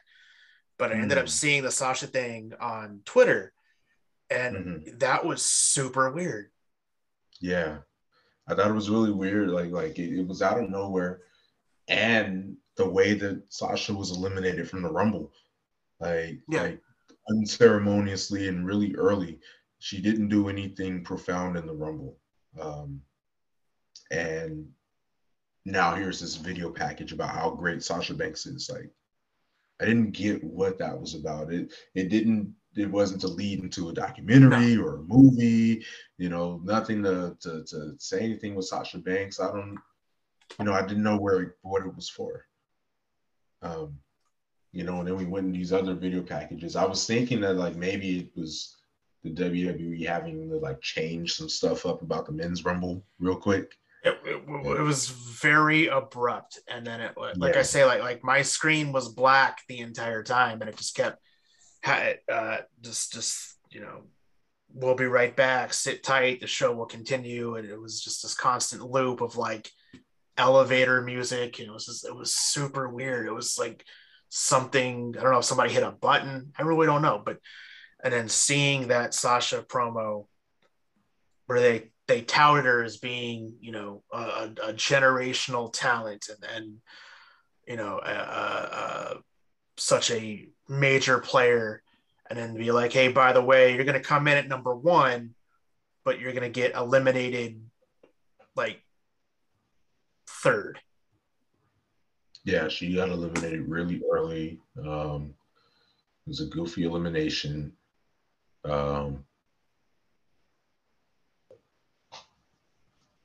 Yeah, I want to say it was around, like, maybe 15 that she got eliminated. If that.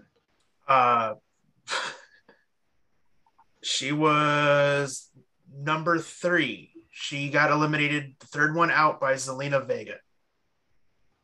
That's right. Oh yeah, when I said 15, I didn't mean 15th elimination. Oh, okay. I think I meant 15th person, but that's still way off. She was the number 1. Yeah. So yeah, she was number 1. Zelina was number 4 or 5 that came in. Zelina was 7. Yeah, so she was 7. Yeah, so it was really unceremonious when she got eliminated, and the crowd they didn't like that. But yeah, it was weird. The whole Rumble, the men's Rumble, I felt like it was also scattered. So my thing with the men's Rumble is there's such a gap between the main event, the mid card, and the lower card.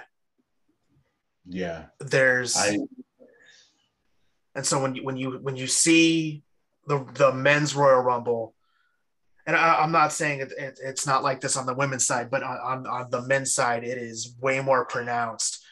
You have your Kevin Owenses, you have your, I know AJ Styles drew number one, but I'm putting him in that upper level of possibility of winning. You have your AJ Styles, your Kevin Owens, your Randy Ortons, but then you have your Rick Boogs and Happy Corbins and Madcap Bosses and but that's how it's been forever though. It's like you're gonna tell me with a straight face that Robert Roode's gonna win the Royal Rumble?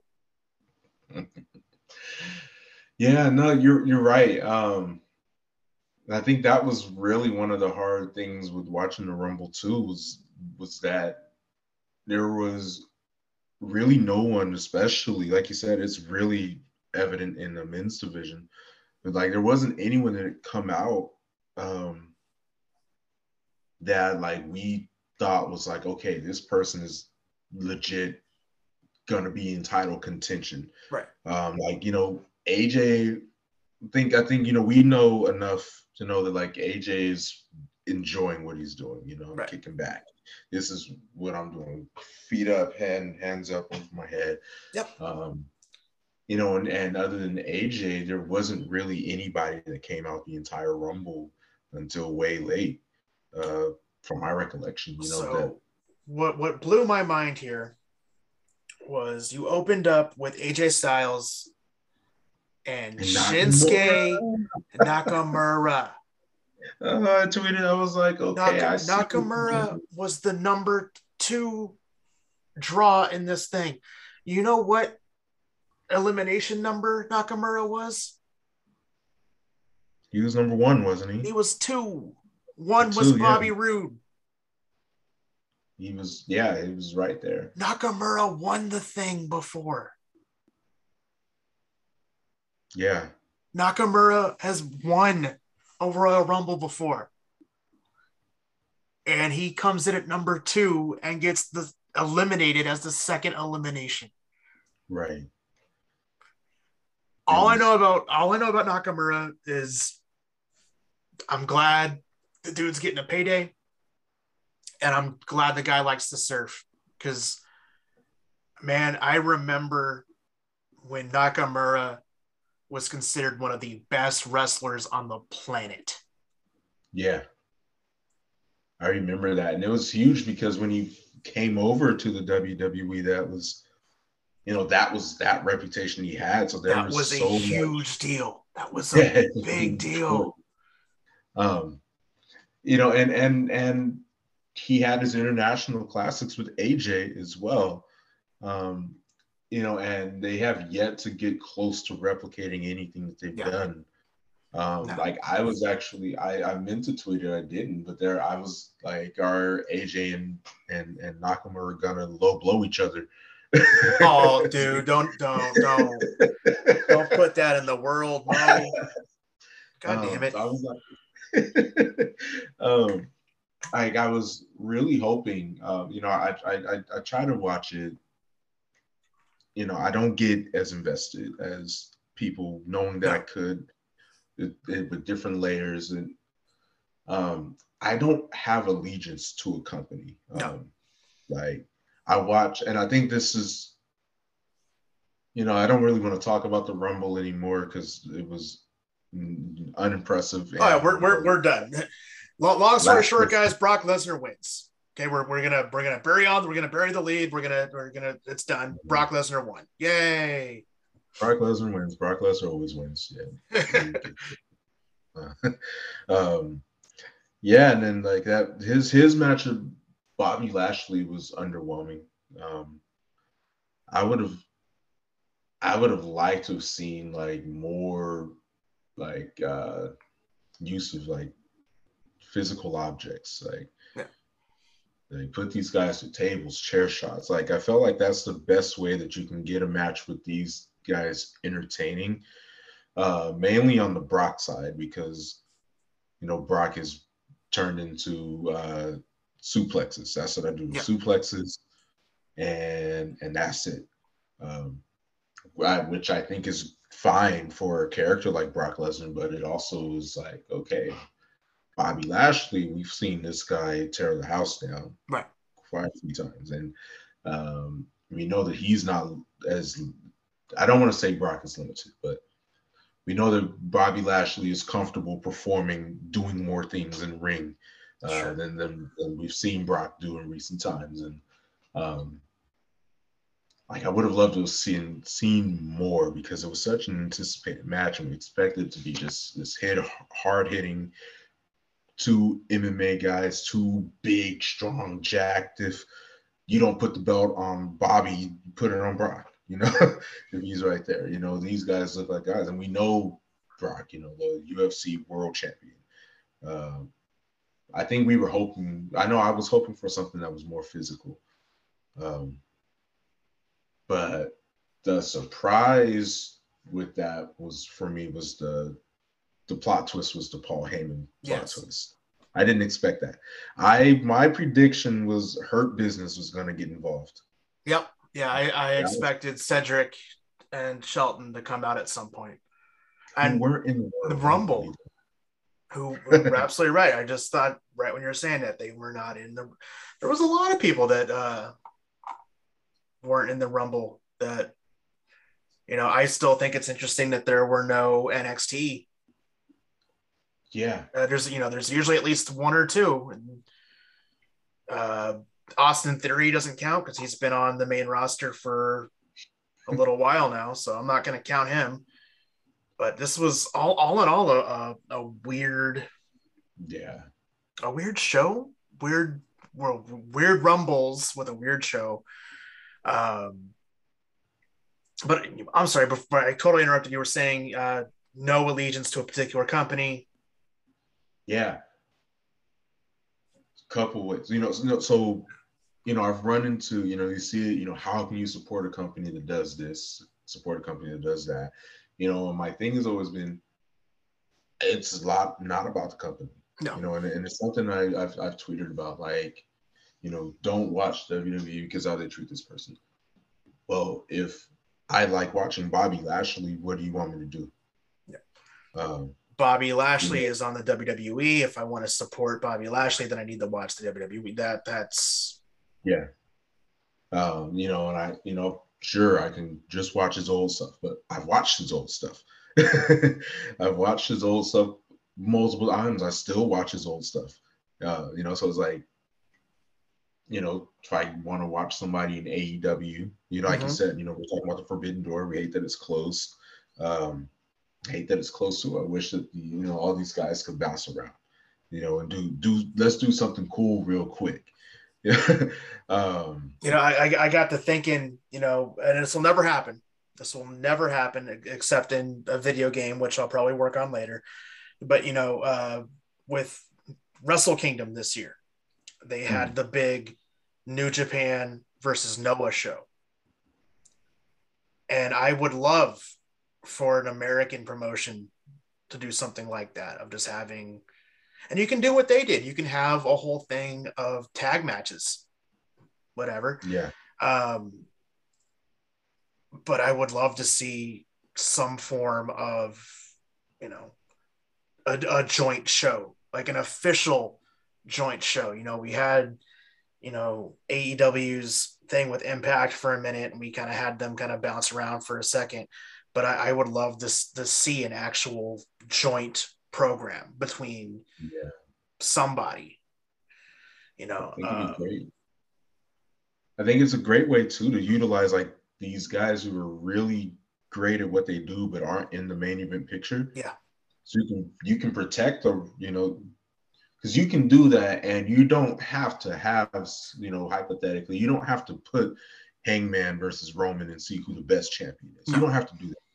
Like, and I don't think that most fans want that anyway. I think most fans want the champions to be protected. I think most fans are gonna enjoy. I've been waiting to see Sammy Guevara versus Austin Theory, at this level now. We got, I've been waiting to see what this match looks like. Like, I think a lot of fans would want to see that, and who wins or not, like we know. But like a lot of the, you're forced to choose between that we see. I've always said Twitter is, and social media, the internet in general, but man, Twitter just, it's the way that you can just give live feedback to everything instantly. It's such an echo chamber for the worst takes in the world. Yes. And someone thinks way over here, and then, someone that's not quite there might now lean more that way, or it gets so ridiculous. That and I think people don't really just understand that we're you don't have to pledge allegiance to a company. First of all, the companies aren't pledging allegiance to you. No. No one is they're not messaging you, calling you, inviting you and saying, what would you like to see done on this show? Who do you think should be the champion? Who do you think should go over in this match? No one is asking you that. So there's no need for you to necessarily have to, put that you are dedicated solely to a show in your Twitter bio or in your Twitter handle or, anything okay, you can be a AEW fan, you can be a TNA fan or Impact fan. No, if you have a wrestler, I don't care what company, if you have a wrestler in your Twitter avatar profile picture and probably a wrestling company in your bio, I'm gonna probably not interact with you. I'm probably gonna make fun of you. Yeah.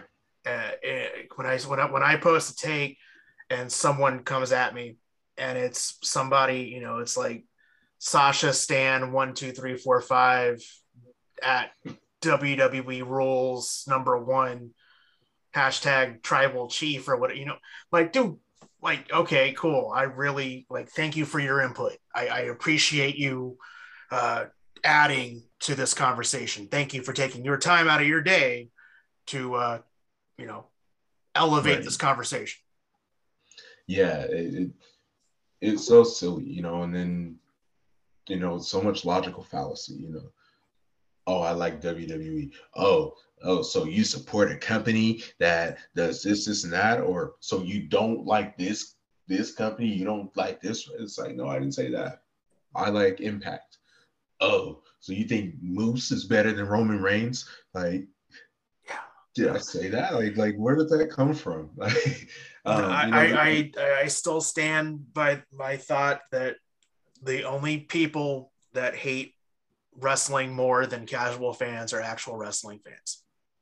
That's all they do is they hate more than they show love. It's always it's from a critical standpoint.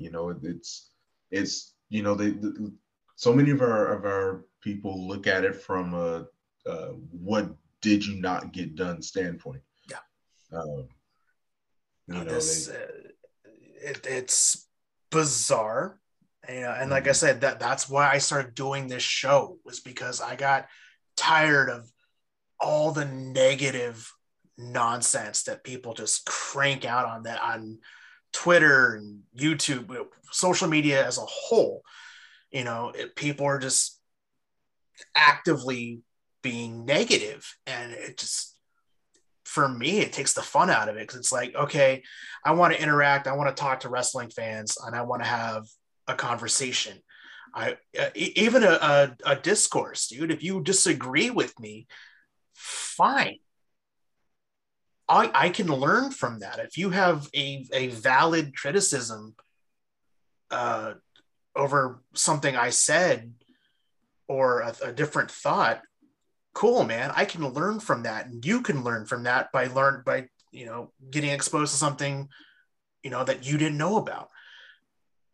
But there's two ways you can take that. You can either get super defensive and I hate you and you're stupid because you have a different thought than I do. Or you can go, you know what? Cool, man. Hey, I don't know about that wrestler. I'm going to go fire up YouTube and go look at it. Yes. And that's why I do this, man. It's just because it's so much more fun and so much more fulfilling to have a genuine conversation versus a fight. Like, dude, there's so much stuff, other stuff going on in the world right now. I don't need to hear from you that you think my favorite wrestler sucks because, you know, whatever. And like, I don't need to tell you that, oh, you like that guy. Oh, well, you know, you're a jackass because you think that guy is cool. No, there's no point in that. There is no point in that, man. But having a positive discussion, getting to talk with cool people, getting the chance to interact with, you know, genuine fans has been one of the really cool things about doing this show. And one of the cool things about just, you know, I try to be as, what's the word I'm looking for? If I don't like something, I don't post about it. I'm never going to be like, this is stupid. I'm just going to ignore it, man. And so being able to kind of keep that and you know, talk to people and learning more about wrestling and getting people exposed to wrestling that they might have not have seen before has been one of my favorite parts about doing this. And talking with you today has been, like I say, man, this is, you've been a day one guest. And I am so glad you were here today, man. And we're gonna do this again. I want you on the show again. We're gonna do this again. So before we get out of here, man, the floor is yours, dude. I didn't get to say this earlier because you asked me who my favorite wrestlers were then and now.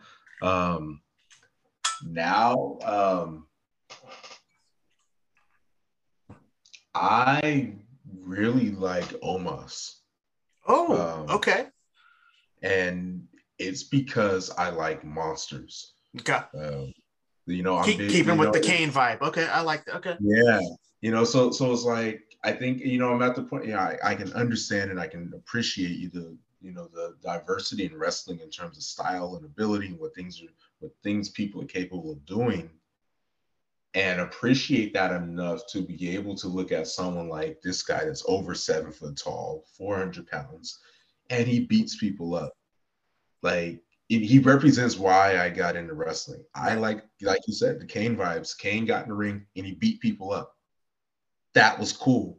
You know, it wasn't about being able to see, you know, what type of exchange of wrist locks Kane could do with people. If he could do a drop toe hold and roll that over into a side headlock and the other person grapple out of it. No one cared about that. Like, it was, Kane got in the ring. He stepped over the top rope. He was 3 times bigger than everybody, and he choke slammed them.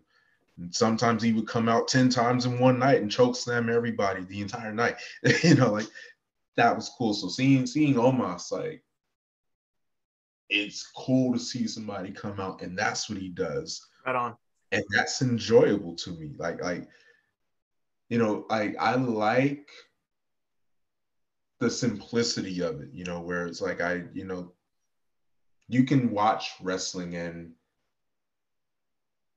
if you can enjoy the story without having to observe what technical stuff is happening, I feel like you've mastered the art right there. Mm-hmm. Because now people understand the story that you're saying and they're focused on that and not what's happening in the ring. No one is looking at him and saying, oh, he's, you know, he can't do this and he can't do that. They're saying he picked this guy up over his head and dropped him. I like that. For sure. So I would say, you know, if I circle back to that, he's someone who I really like. I think I got really invested into the characters more than the wrestling. Mm-hmm. I just feel like at that level, most people, I feel like it's less about the wrestling, um, and more about the story. Right. So it's like I'm not looking at the wrestling as critically as I used to with a lot of wrestlers. I'm looking at, oh, I like this story. I enjoyed watching this because I felt what was going on. There's that connection. Um, so I like him. Um, Danhausen. Once Yeah. Love that finally, Danhausen. so I finally caught on. Uh, Attaboy. again with the Proud of you. means a lot. Of course, character obviously. This. I don't want to disrespect Danhausen, but possibly superhuman. um, and of course can work, but it's like it gets to be enjoyable at different levels. Um, because it's like, it's like the way we got to suspend belief with Santino Marella and the Cobra. Mm-hmm. Uh, he's a goofball the entire time, but this Cobra is putting someone down on the mat. Hurricane and choke slamming people. Right. We know this little guy, he's not going to choke slam people. But then he ends up choke slamming The Rock, and beating The Rock. There was some distraction, but he beat The Rock, and there it is, and that's what you see. Danhausen, and then I like, for the same reasons as Omos, I like Jade Cargill. Yes. She's good. She's already good. She's going to be great. Yes, and I love exactly what they're doing with her. Which I've interacted with people on the internet a few times. Because they'll talk about she's not ring ready or this that. And I'll say, like, one, you've never trained, you've never taken a bump, you've never visited another trainer's school and let them give you a body slam from the road. You've never been there to know who's ready or not. You don't get to make that call. No. Like, it's us selfishly saying, per my expectation of what a professional wrestler should be, though I've never been a professional wrestler. It's that armchair quarterbacking, dude. People that never ever took a bump, never ran the ropes, never stepped foot in a ring, are always the ones that are like, that person can't wrestle. You're like, okay, dude, you're more out of shape than I am, and you're telling me that person can't wrestle? Like, can you take a bump? No. Can you run the ropes? No. Can you do anything that person does? No. Then sit down. Right. And then there's this, we try to tell the story of professional wrestling and express these elements of realism in the story with it. Someone like Jade, like Omos, they're not going to wrestle with anybody. They don't have to wrestle with anybody. So why would you see someone the size of Jade, exchanging holds with somebody who's 3 times smaller than her? I need Jade to just pick people up, do her slam, and get out. Yeah, that's all. That's it. That's it. If I was if I was in a real fight with somebody, and I also trained in martial arts as well, so I got, I have some actual, combat experience, dare I say, for lack of a better term. I'm not gonna really struggle with anybody in a fight unless they're like at my capability or greater. Yeah. Why would you? Yeah. If someone is a lot smaller than me, and not to say that someone smaller can't fight or can't win, but like if they try to grapple me, tackle me, I pick them up, I slam them. Yeah. Fight over. You want to end if this is supposed to be a simulation of a fight, you want to end a fight as quick as possible. That's just how you fight. Right. You know, if you look at, you know, a pro match, if you look at like a UFC match, you know, yes, they will go to the judges, but I mean, everyone's trying to win as quick as possible. That's just Yeah. what you're trying to do. So Right. with And with, those. with the Jade and an Omos, like Mhm. I don't need to see them do, you know, tope con hilos and you know, arm bars and Lama Hista cradles. I just need them to, you know, do their stuff and get out. Yeah. So So just that's all you need. that's the Wrestling, story. we overthink wrestling. I think that's kind of the main issue here is we overthink it. And guys, wrestling is as a medium for storytelling is super easy. We overthink it. We want it to be more than it is, and we want it to be. It's weird. We want realism, but we also want surrealism. And it's this weird thing where we want it both ways. And I'm not saying you can't do that, but I'm just saying if you want to do that, then you have to be willing to embrace the simplicity of pro wrestling and embrace the weirdness of pro wrestling. Right. You have to embrace it, and you can't place, this measuring stick No, next to that company. Like, they're trying to hit different objectives. Everyone, all of the companies, no matter where you watch them, they're going to be trying to do something different. And you can't expect this company to try to do what that company is doing, have the same characters, same length of matches, put on the same show, tell the same story. You can't expect the same of wrestlers either. no. Um, and so many of us do. We have this arbitrary metric that we come up with that we think is good. We feel like, whether it's our own or we go by someone like Meltzer, and say this is the criteria for a good match. Um, like, we miss the point of professional wrestling. Like,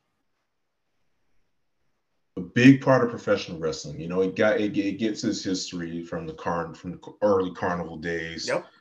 Um, and that's why, you hear language like, like he's talking incarnated kayfabe, like, that there, it all is rooted to that. And um like, the thing about a circus, a carnival, all the stuff it's designed to convey an illusion. That's what a Right. magician is. It's an illusion. The circus strongman, it's an illusion, you know, but it looks good. You got this guy that looks like he absolutely could hit the hammer down and send the bell flying off the meter. Um, whether or not it's rigged, he looks the part. Professional wrestling, whether or not it's, you know, uh, you know, we've worked to make this show. I'm trying to choose my language, carefully. Uh, you know, no matter how we design the show, it's a show, and I think the Right. fans need to look at that too. It's a show, and that's it. You don't go to them, well, I can't even say what people don't do, because I'm disappointed daily by what people do.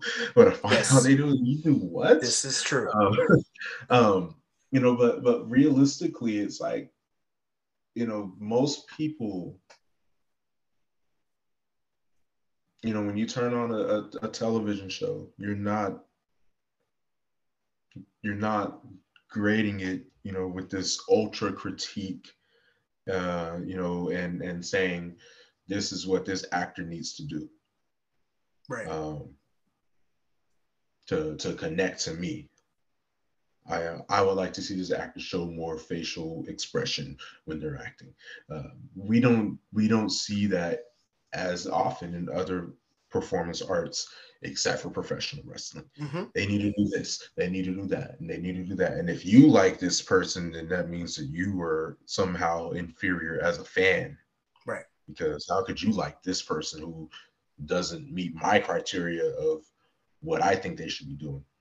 And it spoils the fun, man. It Yep. spoils the fun. Like Very you much sit. so.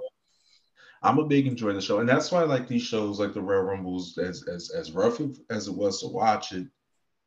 It's not gonna pierce me with the No. dagger or anything. It's done.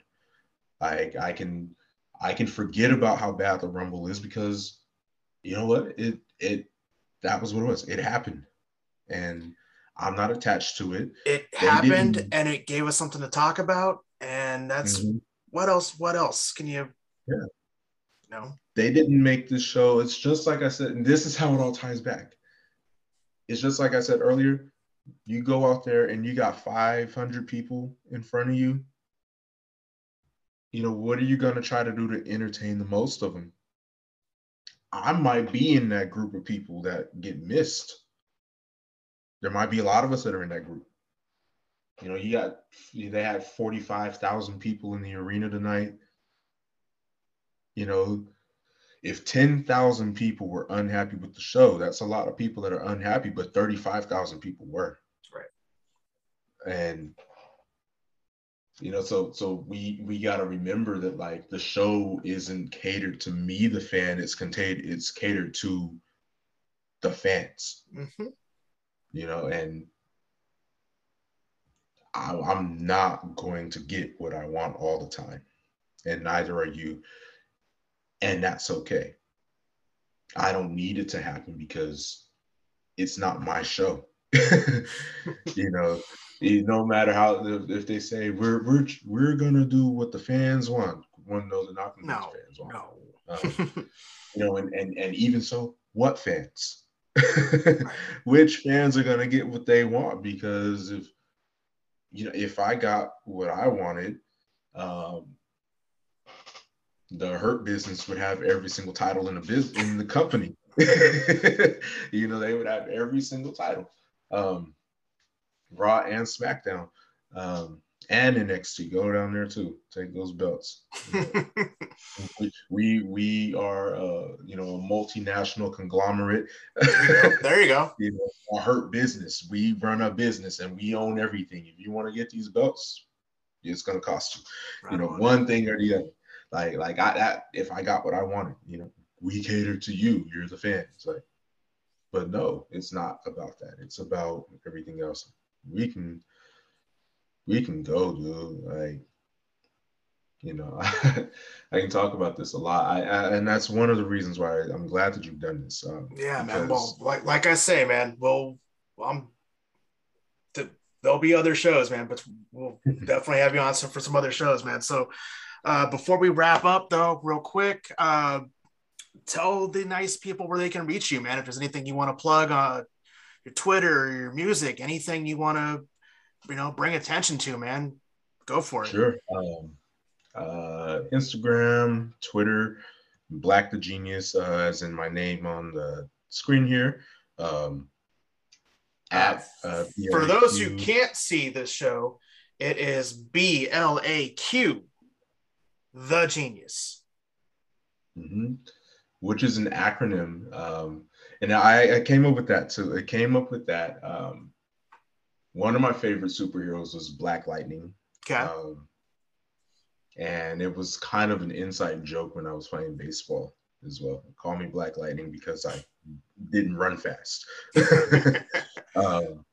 And to be fair, by the time I was a senior in high school, I'd had like 3 or 4 knee operations. So I just want to throw that out there. It didn't come from out of nowhere.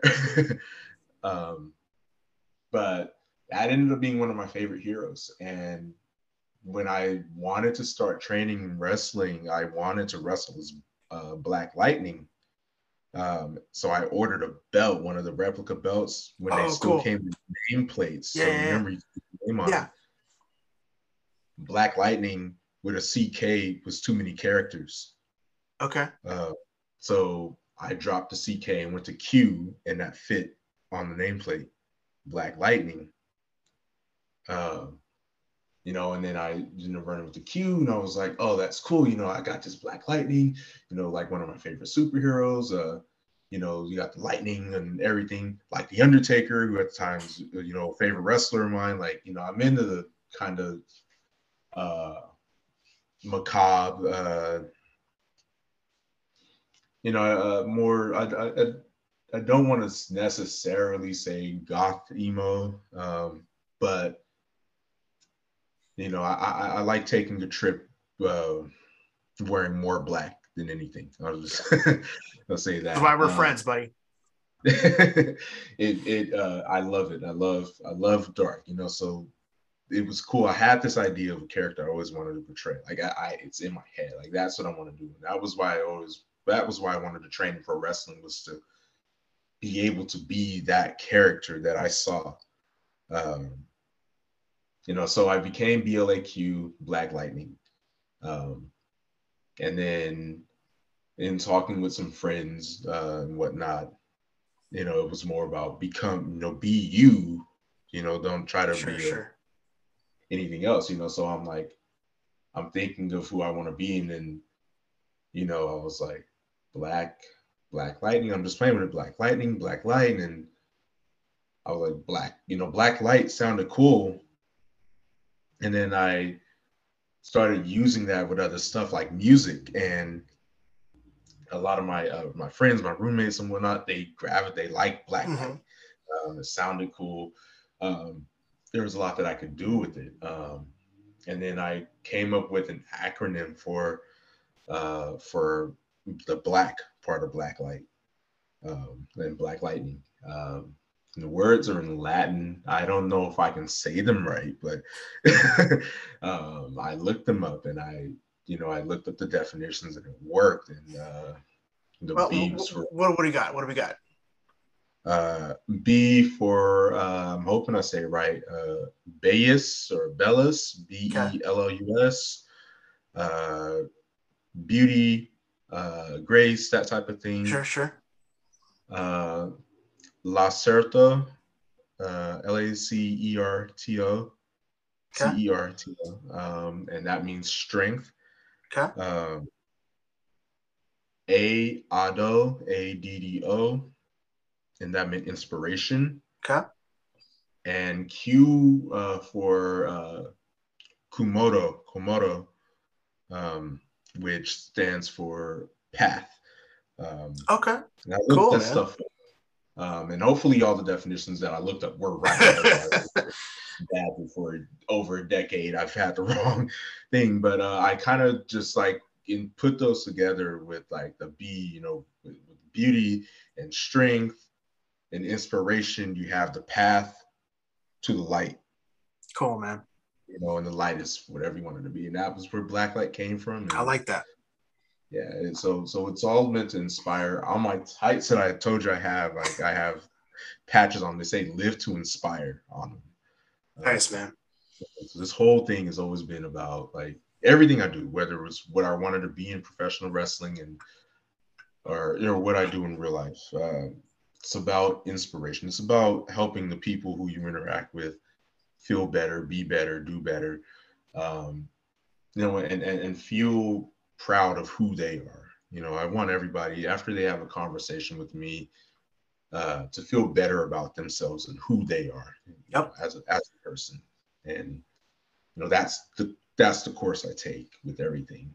And that's why I wanted to have you on this show, man, because just everything you do to inspire your community, everything you do to inspire, a lot of our friends that are wrestlers, a lot of our friends, period. And just, you doing what you do, it is inspirational as a whole. And so,